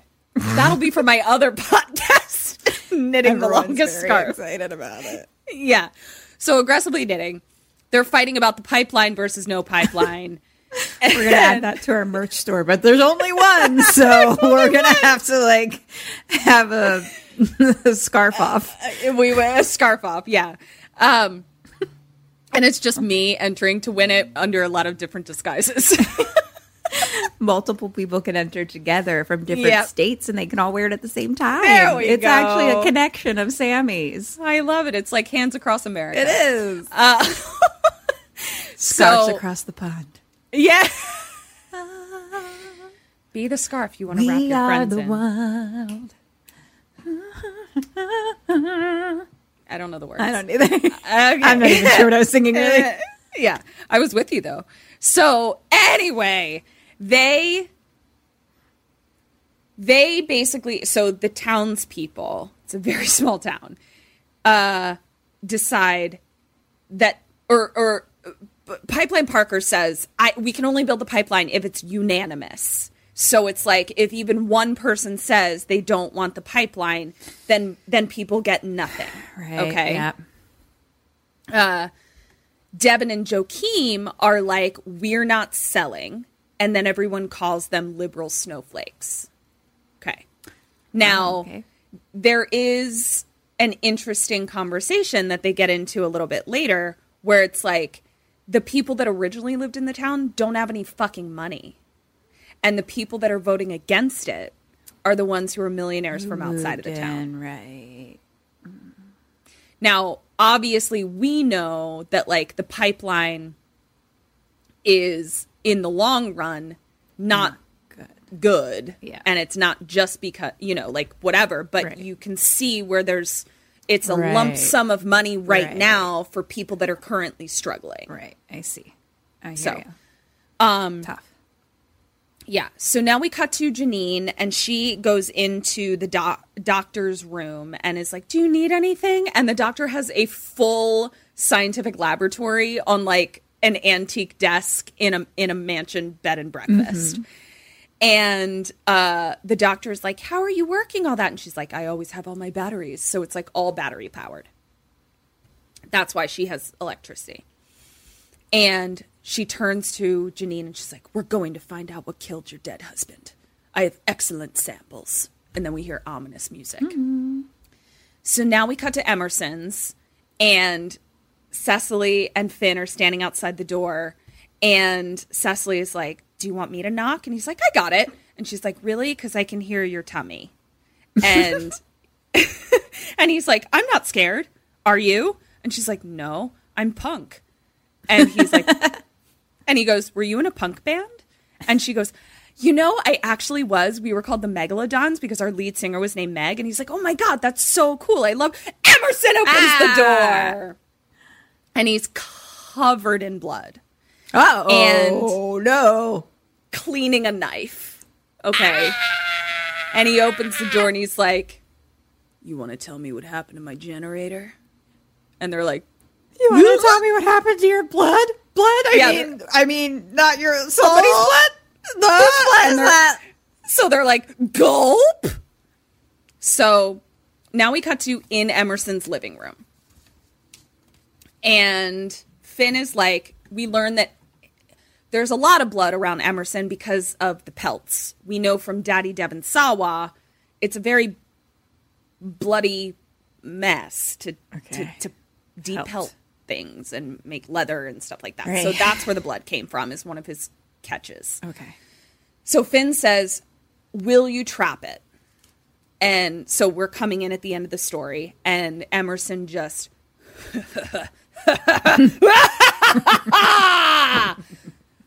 no. And they're like, oh. Emerson. So Kim, question number 5, Emerson just said no. You're sitting in his living room. What do you do? And what does Finn do? Maybe Finn is like, can you teach me how to trap it? Okay. And I am like, what can we do to get you to trap it? What do you want? And that's you or Finn? Actually, let's hand in hand it. What can I get you to do? What? What?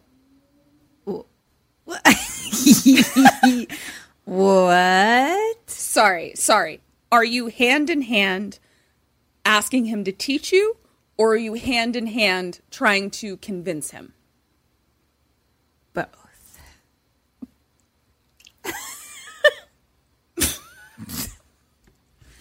I'm going to be like, 2 half points reluctantly.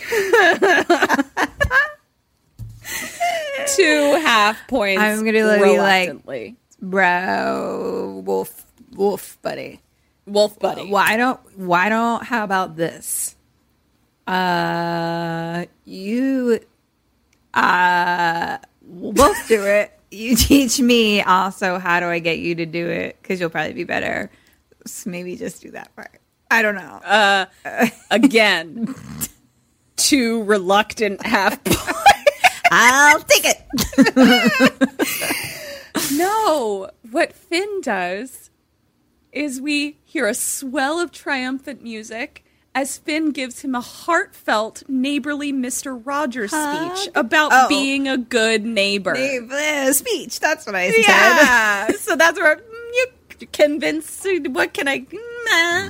So he's like trying to like make him feel like part of the community. He's like, they all voted for you to help us, thinking, about how the heck are we going to get rid of this thing? And like, he doesn't curse, and it's so cute. And he says heck as if he's saying fuck. So he's like, and how the heck are we going to get rid of this? He's basically like the opposite of how we talk. Oh, what a cute bunny. And so it's a lot of like, no matter our differences, we're all a community. Even if you want to be outside of it, you're still a part of it, and we still welcome you. And people deserve to feel safe, and you can make them feel safe. You can be a good neighbor, like Mr. Rogers. State Farm is there. And then, so he gives this whole speech, silence, and Emerson says, who's Mr. Rogers? Emerson. He lives off the grid, Kim. He lives off the grid. Mr. Rogers is universal. Is beyond the grid. Yeah. He is the grid. The neighborhood of humanity. Yes, thank you. Won't you be my neighbor? Be the fish you want to see in the pond. In the pond. Be the scarf you want to wrap around your entire neighborhood. We cut to Trish in the inn, and she's talking to Pete, Pipeline Parker, Gwen, and Marcus in the inn. And they are speculating that Janine killed her husband. Ooh, And that's like- interesting. And they're like, listen to this. He was, in fact, having an affair. And she's against the pipeline, but Dave was into it. Oh, shit. So, The hot goss continues. yeah. So Devin and Joakim step in to be like, and also an animal just conveniently ate all the generators. Like, that doesn't make any fucking sense. And they're like, this wasn't an animal. This was a person. Dun, dun, dun. And so piling on. Marcus then steps in to try to say something smart as well, but just goes, we've got some known unknowns and some unknown knowns. That's right. Yep. You're not wrong. You're not wrong, Marcus. That's right. And Devin continues, and he's like, wolves can't slice generators, but who is covered in hair and totally can? And Marcus chimes in and says, a werewolf? And Devin's like, no, I wasn't thinking that. And then the camera zooms in on Devin again, and he's like, Emerson Flint. Covered in hair, can slice generators, kind of a dick. Loves wolf cosplay. Loves wolf cosplay. So now we cut to Cecily and Finn back at Emerson's house, and they're trying to explain who Mr. Rogers is. Oh, no. And Emerson is not getting it. And Flint now has his back to them, like at the sink, like he's continuing to, de-pelt his animals or whatever. And Cecily is standing by the mantle, and then she sees something, and she's like, Finn, look. And they look. It's Chachi's collar on the mantle. What? Question 6. What do you do, and what do Cecily and Finn do? Fuck. Okay. I think we're gonna take the collar and we're gonna get the fuck out of here. Hand in hand. But so he doesn't see. Well, he can see us leave, but not take the collar. That's 2 half points. They don't take the collar, they leave it there. But they do quickly leave. And they're super awkward about it. And they're like, oh, okay, well, looks like you're not going to help us. So we're going to go save some lives and eat some soup. Saving lives and eating soup. Saving lives and eating soup. Sounds like a good day to me. So they try to leave and the door is locked. And he comes over and like lunges at them and they're both like, no, no, no. And he just is like, it's the top lock and like unlocks it. And ominous music as they leave. And Cecily's like, yep, he's Death the murderer. And Finn walks out just being like, keep your voice down and be normal. And they like run away. So now we cut to them at the inn and they're telling them about Chachi's collar. And everyone is screaming and being dramatic. Confirms everything that they thought. Cut to Janine alone, crying over a picture of Dave, her husband, who was named Dave, I guess. And then she's startled by the doctor. And the doctor comes in and is like, I compared the DNA samples. And then it's a montage over it of her doing science things. She's like, I took the hair from Dave and Chachi's body. They're a match. Everything about these attacks are unorthodox. It's not human. It's canine, but there's no matches in the database. It's a fucking werewolf. Gwen, as this is happening, is in the hallway, and she's, like, looking creepy, like, walking towards a picture at the end of the hallway. Cut back to Janine and the doctor. I'm gonna keep running tests, but for now, what I can tell you is, I don't know what this thing is. Cut back to Gwen being creepy, looking at the painting. Dave was probably, I'm sorry to say, eaten alive. And then we see that the painting Gwen is looking at is like this weird old-timey sketch where like it's like lots of things happening in the sketch, but down at the corner is like a wolf in person clothing eating a baby in the corner. And I mean, hello. What kind of artwork you got? And so Gwen just looks at it and she's like, rad. And that's it. So, cut to nighttime. Finn is trying to keep everyone safe. So they're all back in the mansion inn.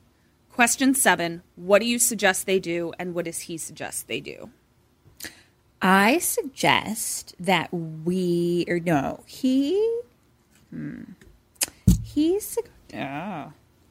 he suggests that maybe, okay, what do we need? I think hand in hand. Okay. Mm-hmm. Here's my suggestion. Okay. Hand in hand, we get some weapons or whatever's, protection from the house. Mm-hmm. And we all stay together in like the hearth room or something. Hand in hand? Hand in hand. Double ding! Double ding! Oh, you bet. First of the season. Hello. Hey. Season 2. Did you guys know this is the premiere of season 2 of Tim and Kat's Daylight Maybe? He says we should all stay here. There's safety in numbers. Yes. And then he says, who's packing? And everybody except Devin, Joakim. So the gays, Cecily, and Gwen are the only ones not packing. Okay? So Trish and Pete both have a gun. Janine has a gun. Pipeline Parker has a gun. Marcus has 2 guns. And Gwen is like, Marcus took mine. Like, so everybody. Okay. And then obviously Finn is a ranger. He has a gun. Wow. So Marcus with his 2 guns gets like crazy and like pulls him out. And he's like, that thing comes for me and I'll be all up in its tit. And they were all like, okay, all right, Marcus. Pete is like, I'll sleep with my wife unless Cecily needs protection. And Cecily's like, I'm good. No thanks. Because Cecily doesn't have a gun. And so we now cut to Finn. So they all agree to have a sleepover inside the inn with all their guns. So now we cut to Finn knocking on the doctor's door with a lantern. And she's like, we see her inside. She's like, I'm fine. I just need more time to work. And then we see that she's got like a little computer and it just says like results pending. But like, it's, and so he's like, all right, let's lock up. And it's a montage of them locking everything up. So now we cut to night time. A noise is coming in, is inside the mansion. Finn is asleep with his gun. We cut upstairs to Trish and Pete's room, and the door is opening. And we have a POV on Pete.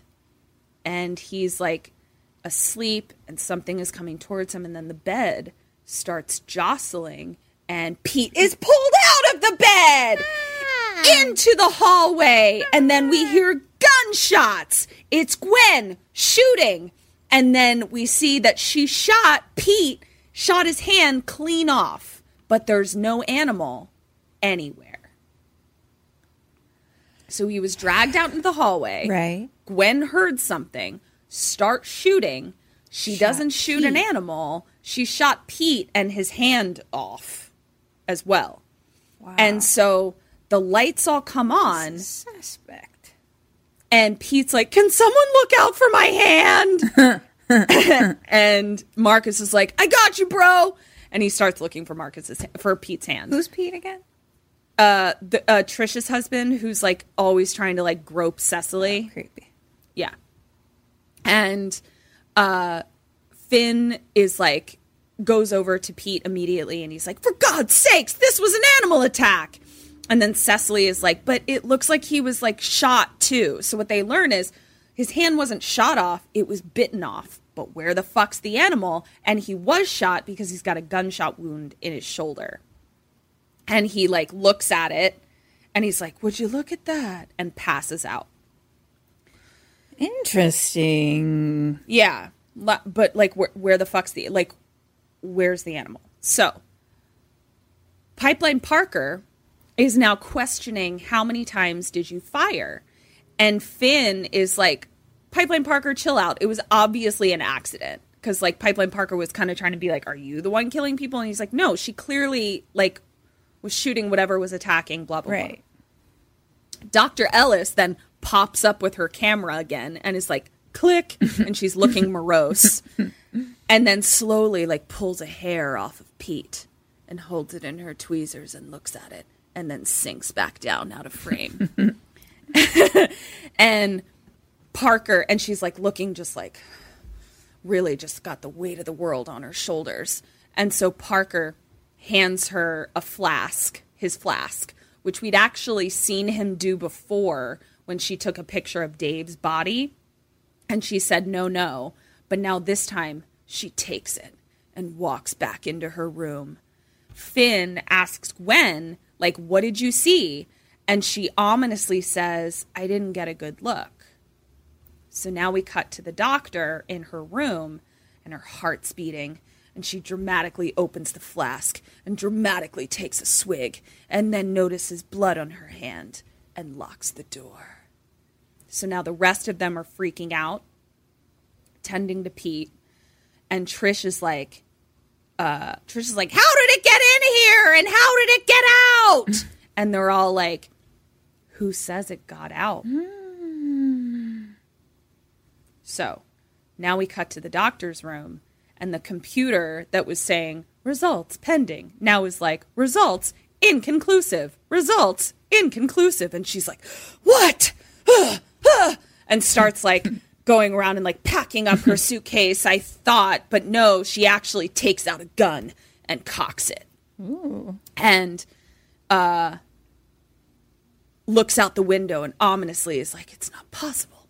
No, it can't be possible. And then she has a flashback to everything. Flashback to the full moon, the wolf painting, her saying that he was eaten alive, knock on the door from Finn. Parker's out there as well. And he's like, and Finn is like, she's not answering. And Parker's like, she's probably tanked.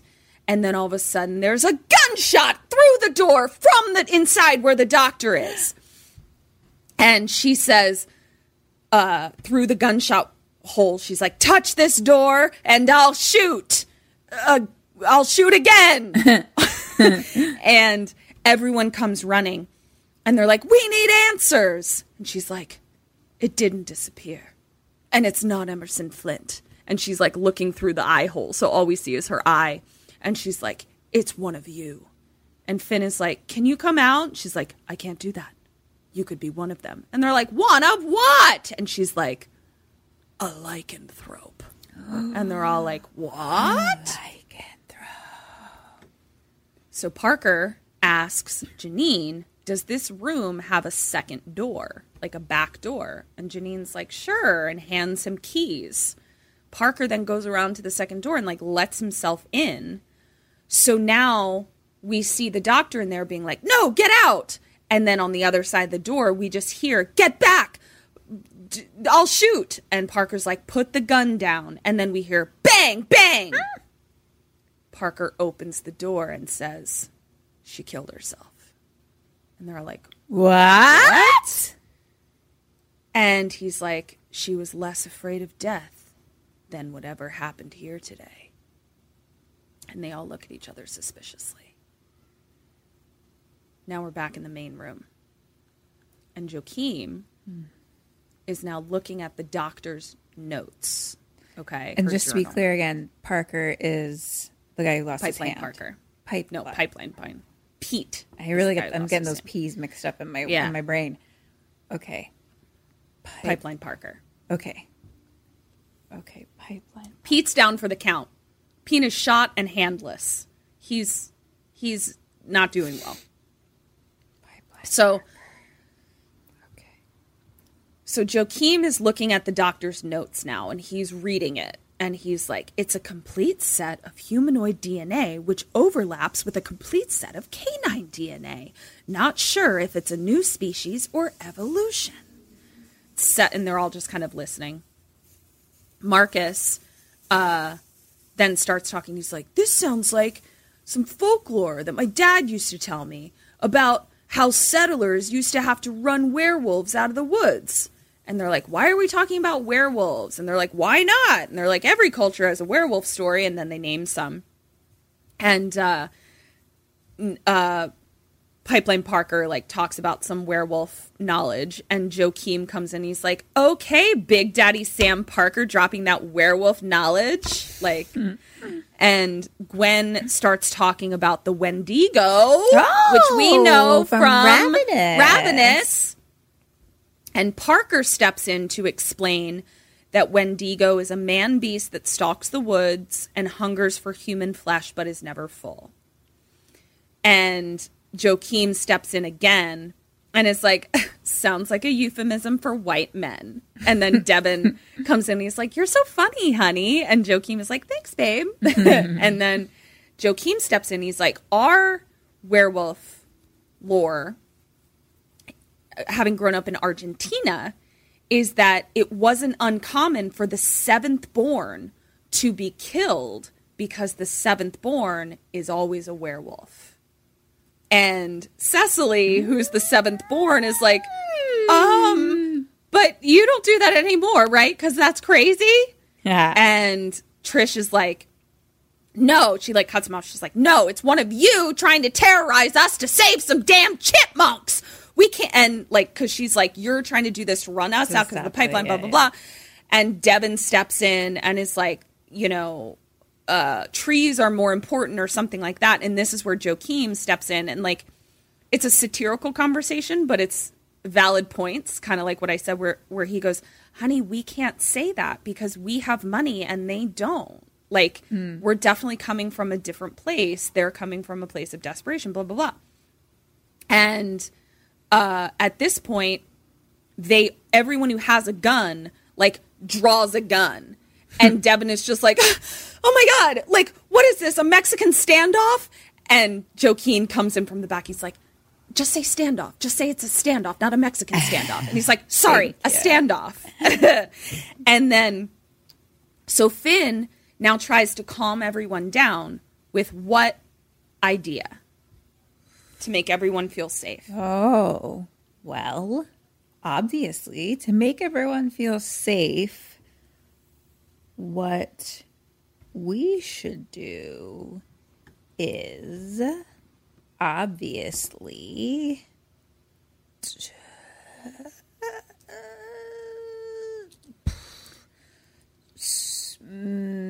so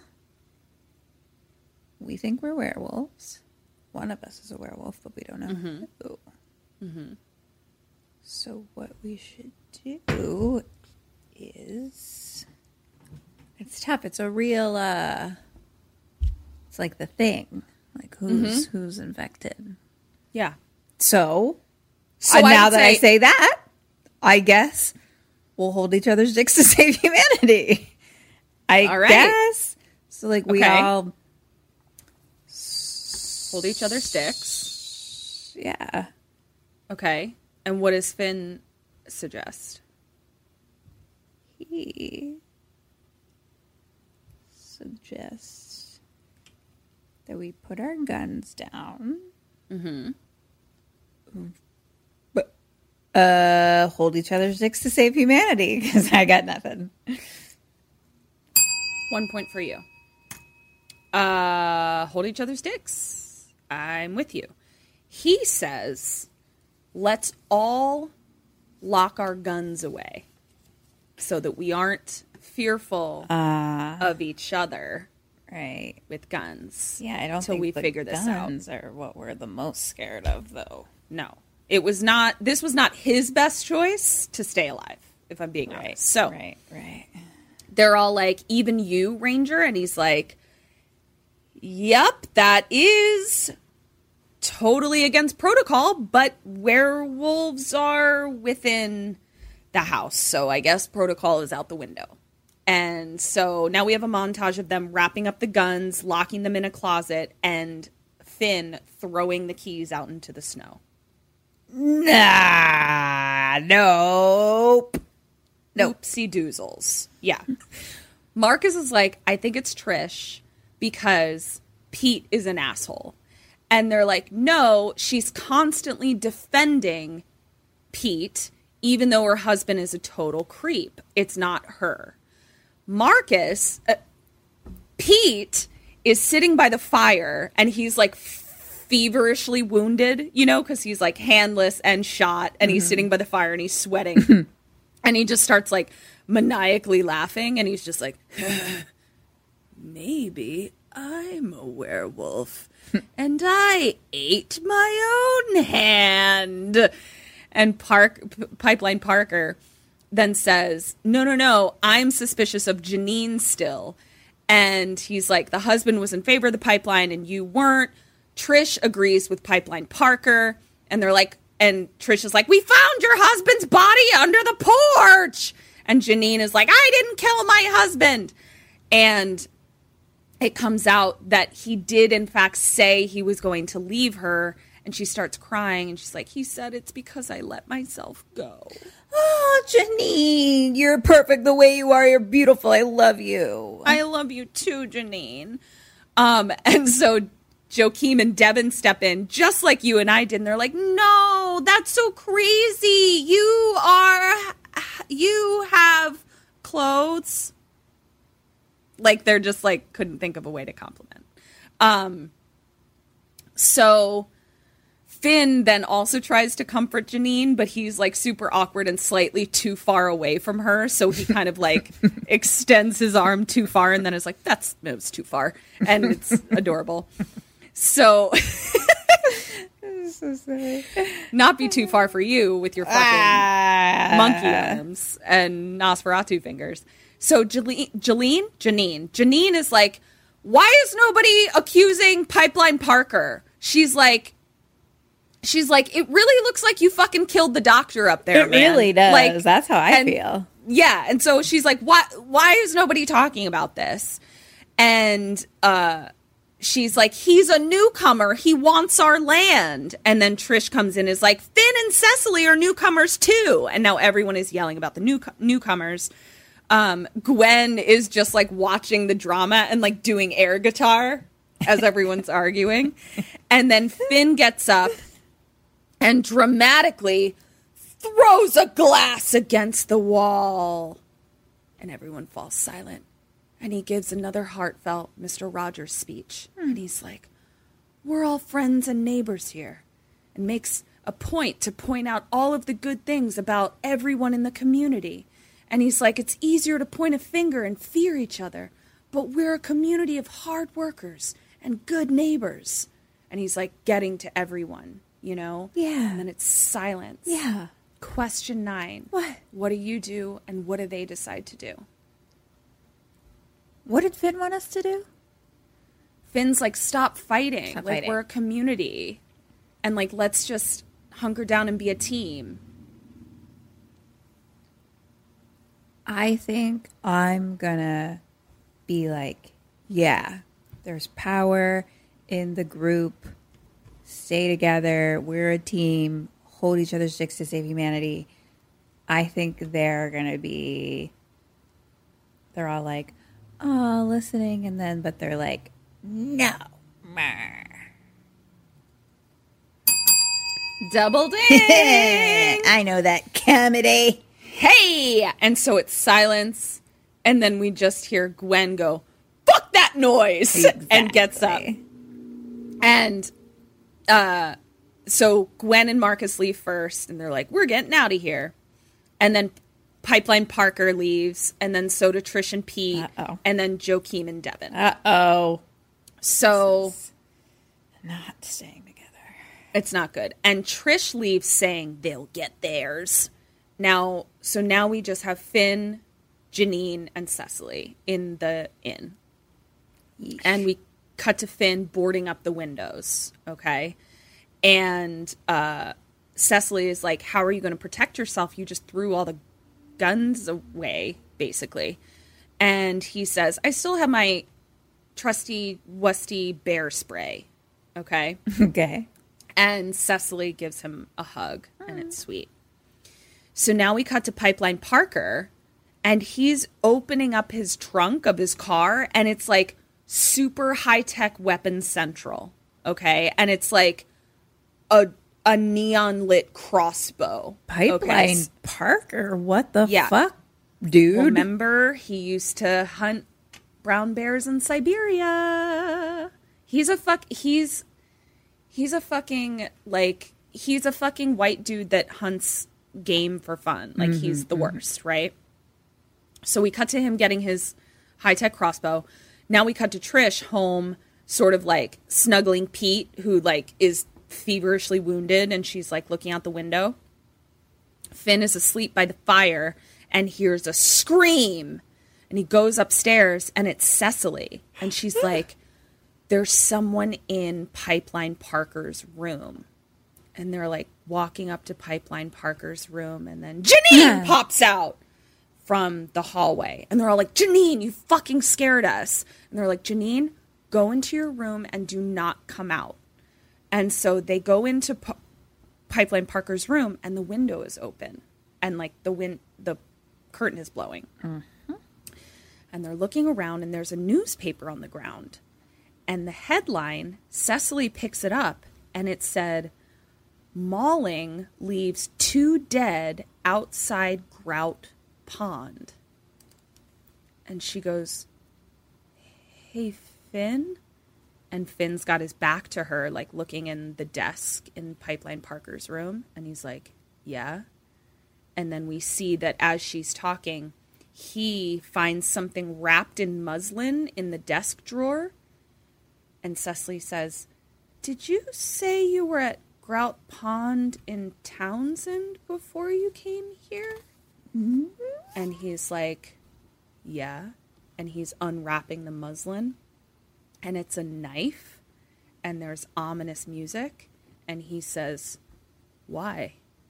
And he just turns very slowly to her and points the knife right at her face. Mm-hmm.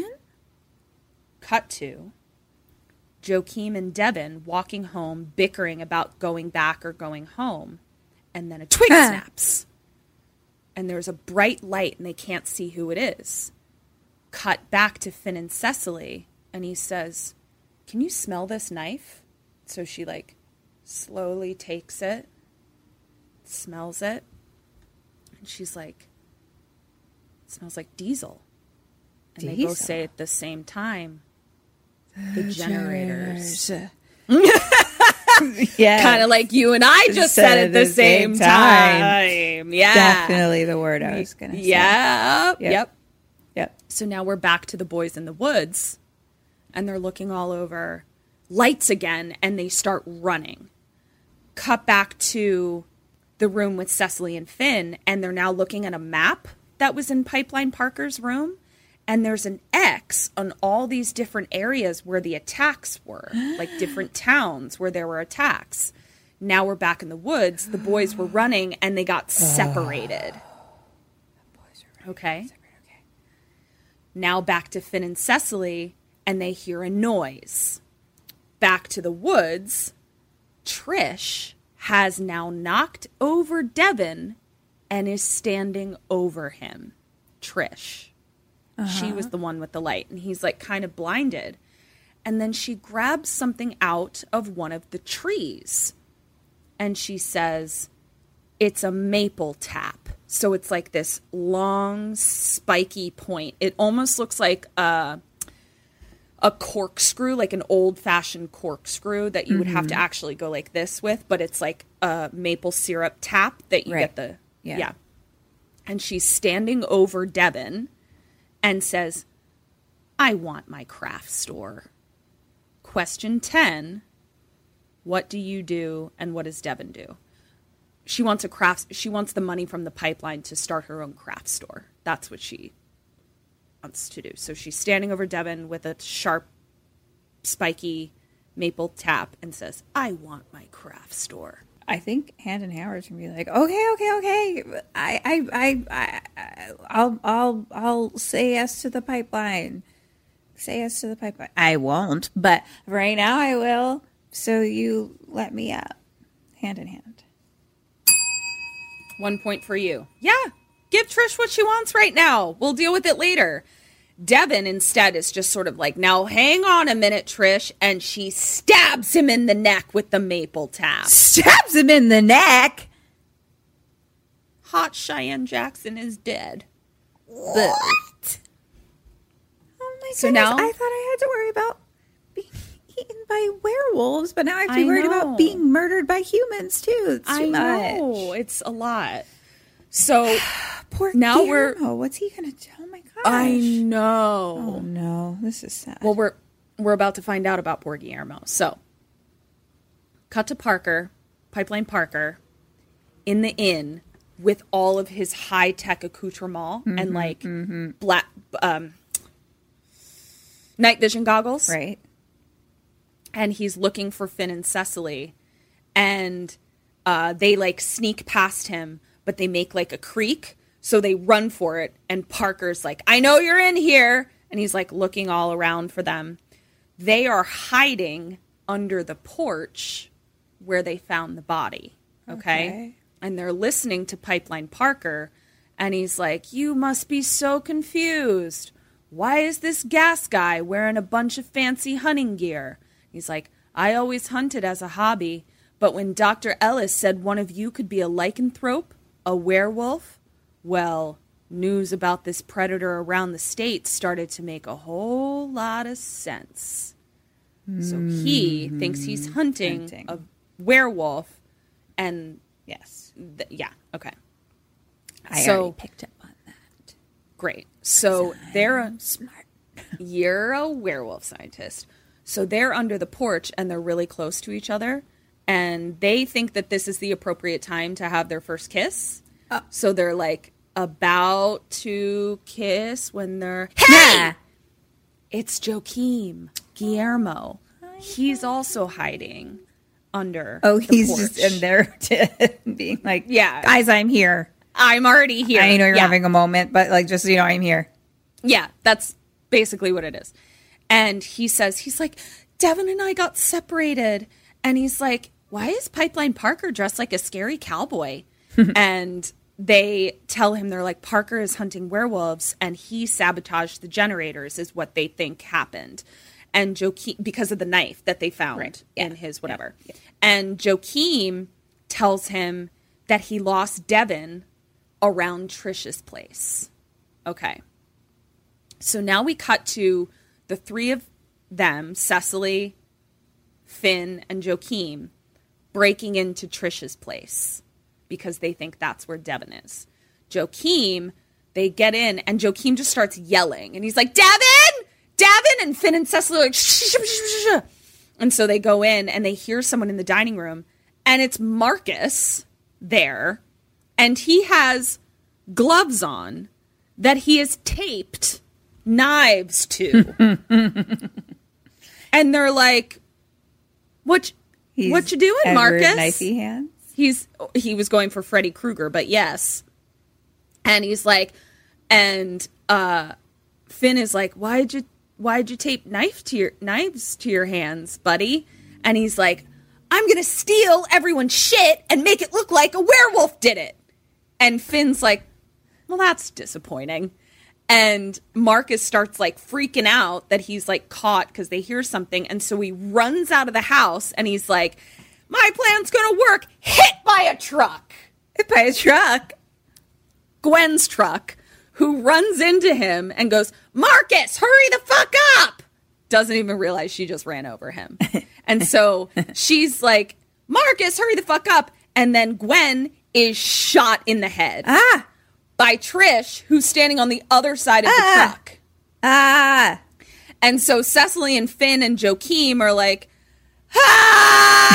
and so they run back into Trish's house, right? And Trish is going on and on about, this is a stand your ground state. Also wipe your feet. And she's like, oh, I don't, then she like realizes she can go around to the back door. And so she catches them at the back door and she's like, you don't belong in this town and you don't get to tell me what to do with my property. And she says, I killed Devin, and says they should let Pipeline Parker build his pipeline, right? Peter Piper picked a peck of pickle. You should let Pipeline Parker build his pipeline, right, Peter? Peter? And she looks over and Peter is not looking good. He looks dead. Uh-oh.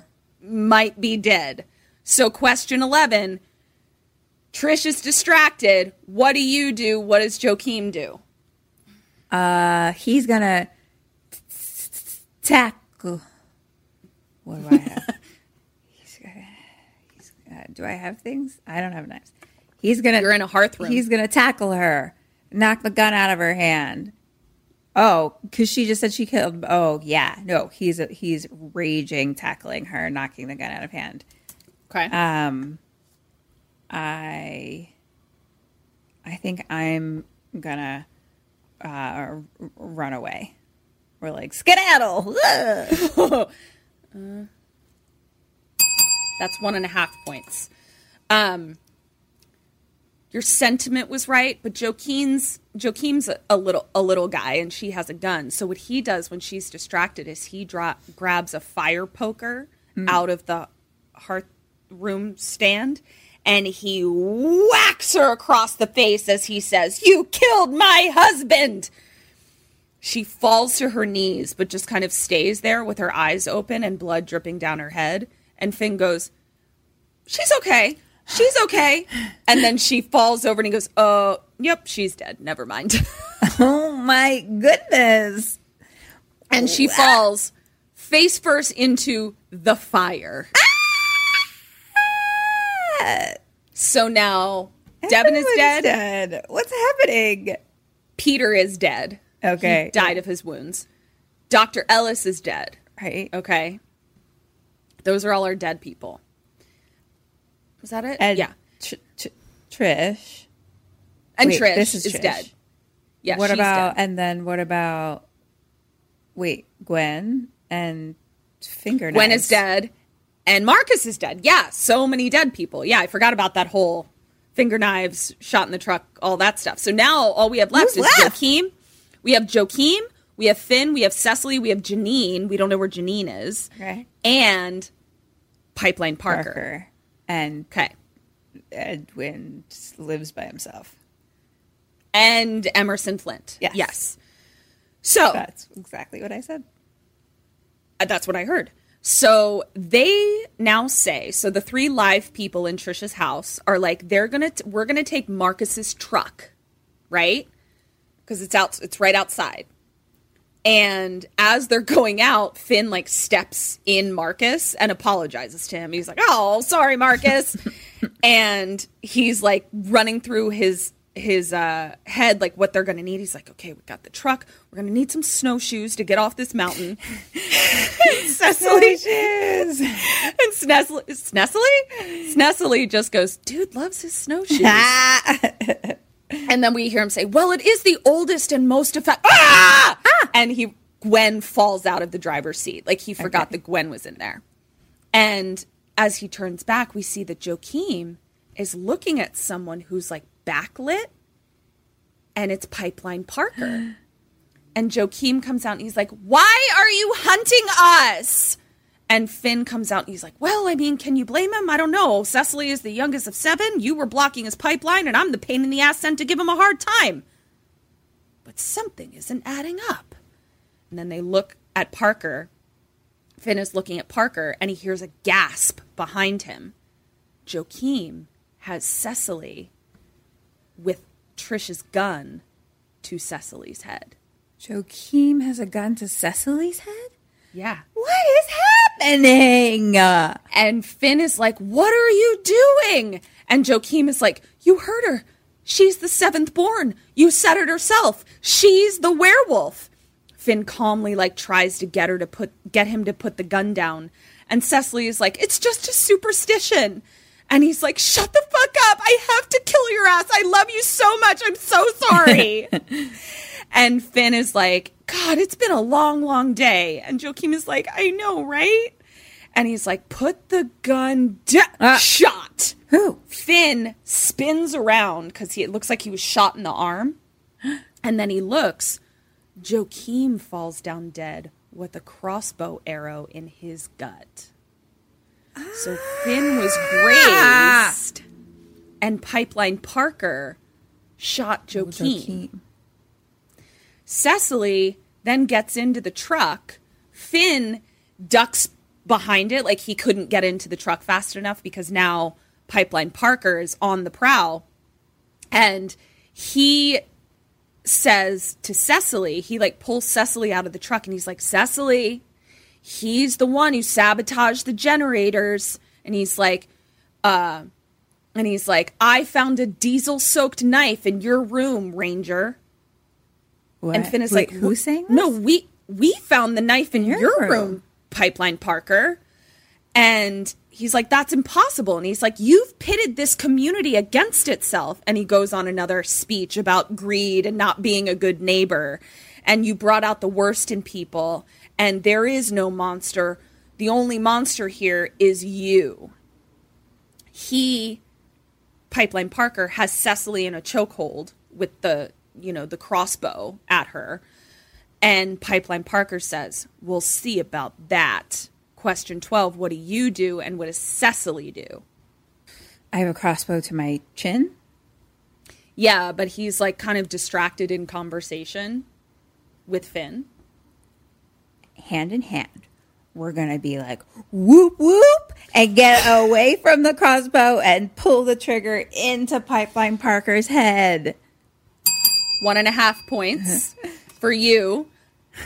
Not super sure how you do it, but I like your gumption. Mm-hmm. She kicks his knee backwards. I had a great choice as well. Yeah. Kicks his knee backwards. Finn now takes this opportunity to pounce on to Pipeline Parker, punches him once, and then asks Cecily, how are you? And we know you don't just...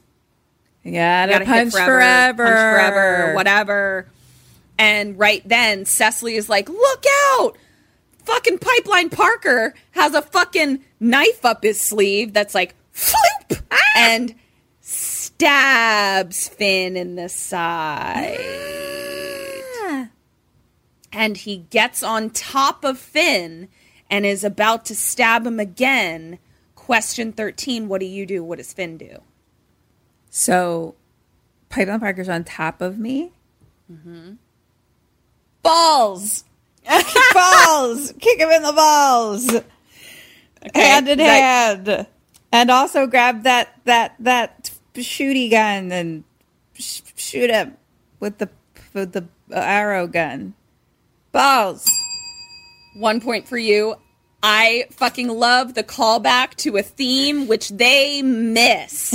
What he does... Get me as a writer on this movie, damn it. Hey! What he does is he pulls out his bear spray. Bear spray! Oh, I did actually forget about that, though. That was also a planted seed, so...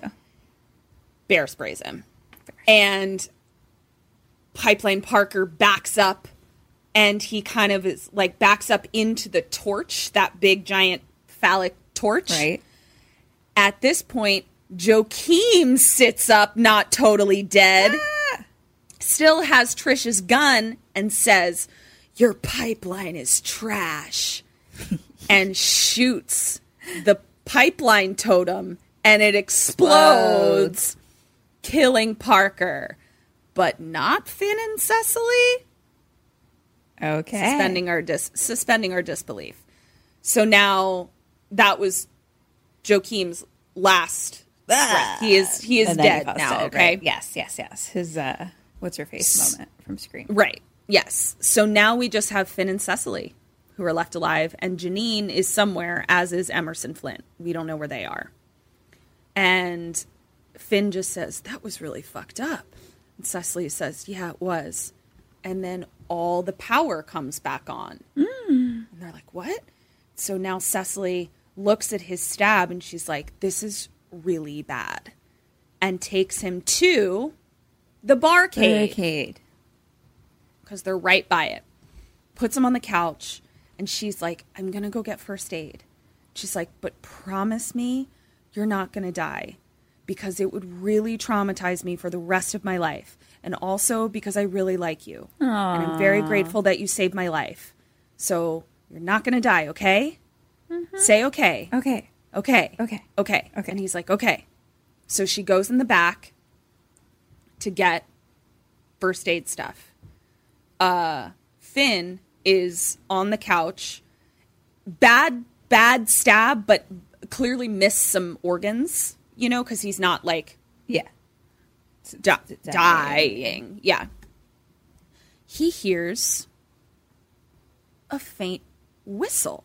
He starts following the sound.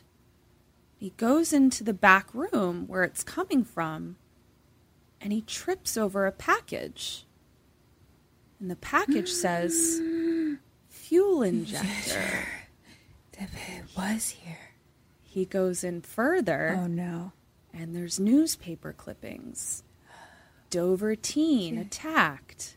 And then he goes over and sees that the sound is coming from a phone on the filing cabinet. And next to the phone is a name tag. Mail person, Dave Sherman. Oh, no. Cecily is the seventh child. Question 14. What do you do and what does Finn do? No! The second love of my life is now a werewolf. I know. Why? Okay. Oh, my goodness. Okay. You got to put your hurt feelings aside. We got to be smart here. What are we going to do? All right. Hand in hand, we're going to grab an axe. Mm-hmm. But we're going to play like we don't know. Okay. And we're going to...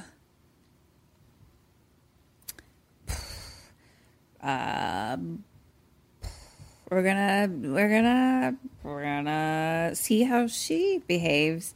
So we'll protect ourselves with the axe if we need to, but otherwise we're gonna pretend everything's fine. Okay. And see what she does. Go from there. 1 point. Fucking brilliant. Pretend nothing's wrong with an axe. What he does, he slowly goes back out, and Cecily is just standing there looking at him. Oh, no. And he says, it's you, isn't it? So he calls her out on it right away before grabbing any sort of weapon. And he says, were you even in a punk band? Aww. And she goes, yeah, I was. And he goes, you just... murdered them all. Oh, you just ate them. She's like, yeah, I ate them. I ate them. Yeah. And she starts giving this speech, which Finn, don't listen to her. Because she's like, come on. You knew I was too good to be true. And roars like a werewolf. And she's like, yeah, werewolves are real. But women who read Walden and drink kombucha and get turned on by your Yellowstone Park stories are not. That's not true. That is not fucking true, Finn. You are a fucking catch. Guarantee that there are women out there that want all of those things. Literally, there are women out there where you are what they have been searching Dreaming for. of, asking for. So do not listen Goddess, to Charlotte. Where and is he? Do not listen to werewolves, Finn. Don't werewolves listen to werewolves. Cannot be trusted. But, you know, honestly, for all we know, Charlotte's a fucking werewolf. Werewolves are liars. They are. Can't trust a werewolf. Liar Brooms. Yep. want to isolate your dialogue from there and just really break down those syllables that came out. I forget what the word is, but I knew where you were going. Yeah, lycanthrope. Iron throat. I mean, it wasn't, what I did wasn't great, but in comparison to the syllables that burst forth from your mouth, it made me, I can't wait to isolate that. Okay. Finn is like seeing flashes of it all coming together, right? And he's like, you killed Dave. And she's like, I needed an outfit. Only one male person. It's a districting thing. And he's like, and you ate Chachi. And he's like, and you ate Pete's hand. And we see her with crazy eyes in the hallway. Like, so basically it was like she can go real fast in and out of werewolf kind of thing. Yeah. And she like kind of nods her head in reference to eating Pete's hand. She's like, some men do this thing where they put their hand on your lower back. Yeah. No, I mean, he deserved to have his hand eaten. I'm with her on this one. Yeah, and she says the same. She just goes, I hate that. Yeah. So, listen, all of the other attacks, inappropriate, murder, all of that stuff, making Finn feel bad, hurting his feelings, I can't get behind any of that. Eating Pete's hand? Yeah. Here for it. I can't find fault. Here for it. Yeah. Yep. So she then explains, she's like, I tried hunting, but it's exhausting. Beaverfield is perfect. Lots of festering resentments. And then with the whole pipeline drama, all I had to do was plant a dog collar, spread a couple rumors, and everyone else just took care of themselves with their fear, their greed, and their petty nature, and I'm going to eat them all later. And she's like, I knew there would be a snowstorm, but that roadblock, mwah, chef's kiss. And she's like, but you almost blew up my shit. She's like, I tried to turn you into one of them, but you're pathological. And he's like, what's my pathology? And she's like, you're too nice. She's like, your kumbaya speeches and good gee golly speeches, you're a monster. And she's like, a girl's got to eat. She's like, and I got dinner on ice till spring. And then he goes, he loses it. He's like, you're the monster. And he's like, this whole time you've been mocking me for being nice. I took this down verbatim because I loved it. But you know what? I got to tell you, I'm a nice person, all right? I'm considerate. I'm compassionate. I care. People want me to change. But there's nothing wrong with me. I'm a nice person who wants to do nice things for other people and have nice people do things for other people, you know? Preach, Finn. And he's like, sorry, I got to tell you, it's fucking okay to be nice. Pardon my language. Fuck yeah, it is. It's effing okay to be nice. How's that for, kumbaya bullshit? And then I stood up and clapped. Yay! And she says, well, in a dog-eat-dog world, you could be nice, or you could be me. And she starts turning into a werewolf, and he's like, heavens to, oh, fuck. And like starts, she stands, she's a werewolf, and then she's whacked with a shovel. It's Emerson. And Finn says, what are you doing here? And he says, neighbor. Being a good neighbor, like Mr. Rogers. At that, and Finn just kind of like smiles. Aww. And then Cecily jumps up and attacks him. And they're throwing each other around the barcade. And Cecily kills Emerson and is looking for Finn, who is hiding. Question number 15. Where are you hiding and what do you do, Finn? I am in the axe throwing and I throw it 1.5 times into her forehead. Both of you? Hand in hand. Double ding! Yes! So he throws, and misses. But he hits the jukebox, which starts playing I Saw the Sign, and throws again, and it misses, and throws again, and it misses. So this is why you got the point, because I know this bitch would hit a bullseye, but That's right. Ben didn't have as much practice. So he misses all of them and then just goes, balls. And he literally hits everywhere but her, and he even like hits a pair of snowshoes off the wall that were like, he like snaps them into splinters, and hits a dartboard and gets a bullseye with the axe on the dartboard. Oh, zing. And she looks at him or hits a bullseye on the dartboard, and he just goes, hey, good job, me. And then goes back to like, you know, trying to get away from her.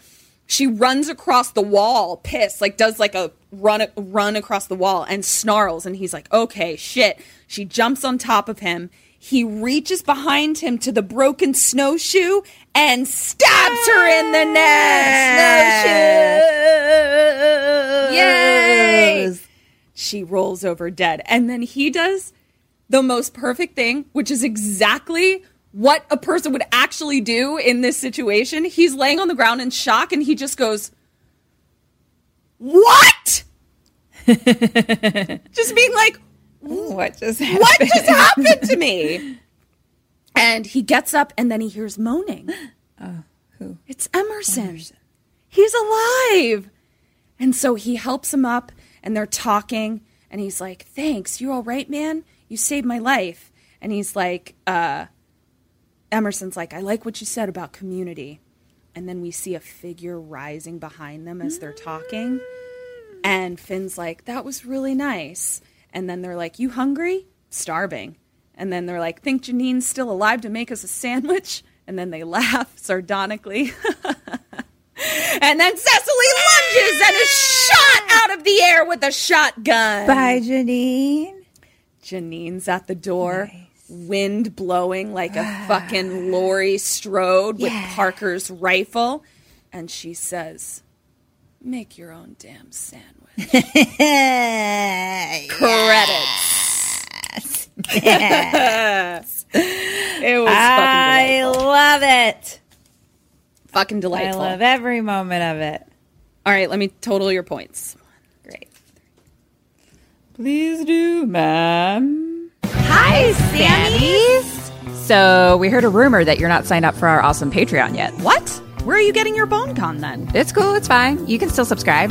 Just hit the link in the show notes or search for us on Patreon. We're right there. We've got all kinds of BoneCon. That's bonus content. We've got mini-sodes, postmortems, and Q&As, all live streamed. Polls, prizes, merch, and just a general smorgasbord of KK Sam. So join us. Or else.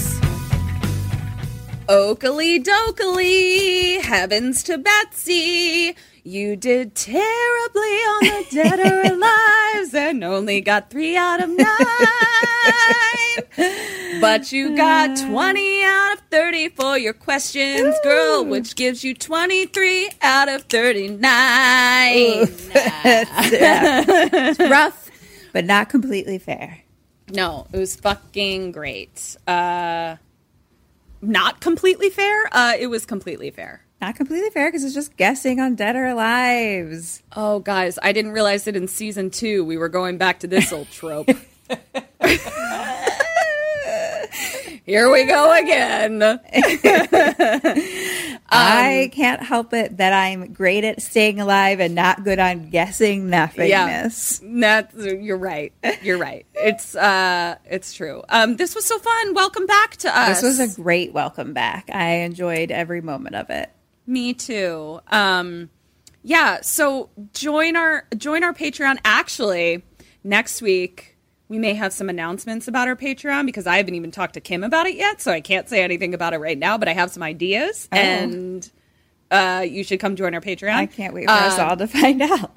For us all to find out. Join our Facebook group, which is so fun. Sammy Stay Alive Maybe. Follow us on KK Sam Podcast on Instagram and Twitter. Oh my God, it has been so long since I did this. And then also, we have another podcast with Dread called Kim and Ket's Survive. Yes, the Cellar. I almost did the opening to that at the opening of this. You did. So here's the thing. We have 9 episodes out right now. The 10th episode, the finale of season 1, will be coming soon, and it's going to be very exciting, very fun. Our contestants will be coming back to win $1,000. Up to $1,000. And then also, we're going to be having a season 2. So go over there and catch up before the finale happens. Yeah. And then also listen to this podcast. We've yes, done and if, over welcome back, times. And if you haven't already, give us a ye old 5-star review and write one for us because they are helpful. And just give yourself a high five. Welcome back. I'm gonna give myself a high five. Me too. And I'm gonna give you a high five. Me too. Doink. Okay, so this has been Kim and Kat Stay Alive. Maybe. So until next week, stay alive.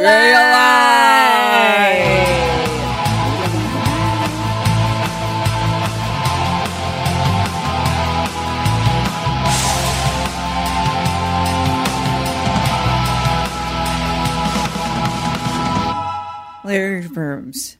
Yep. I want to isolate your dialogue from there and just really break down those syllables that came out.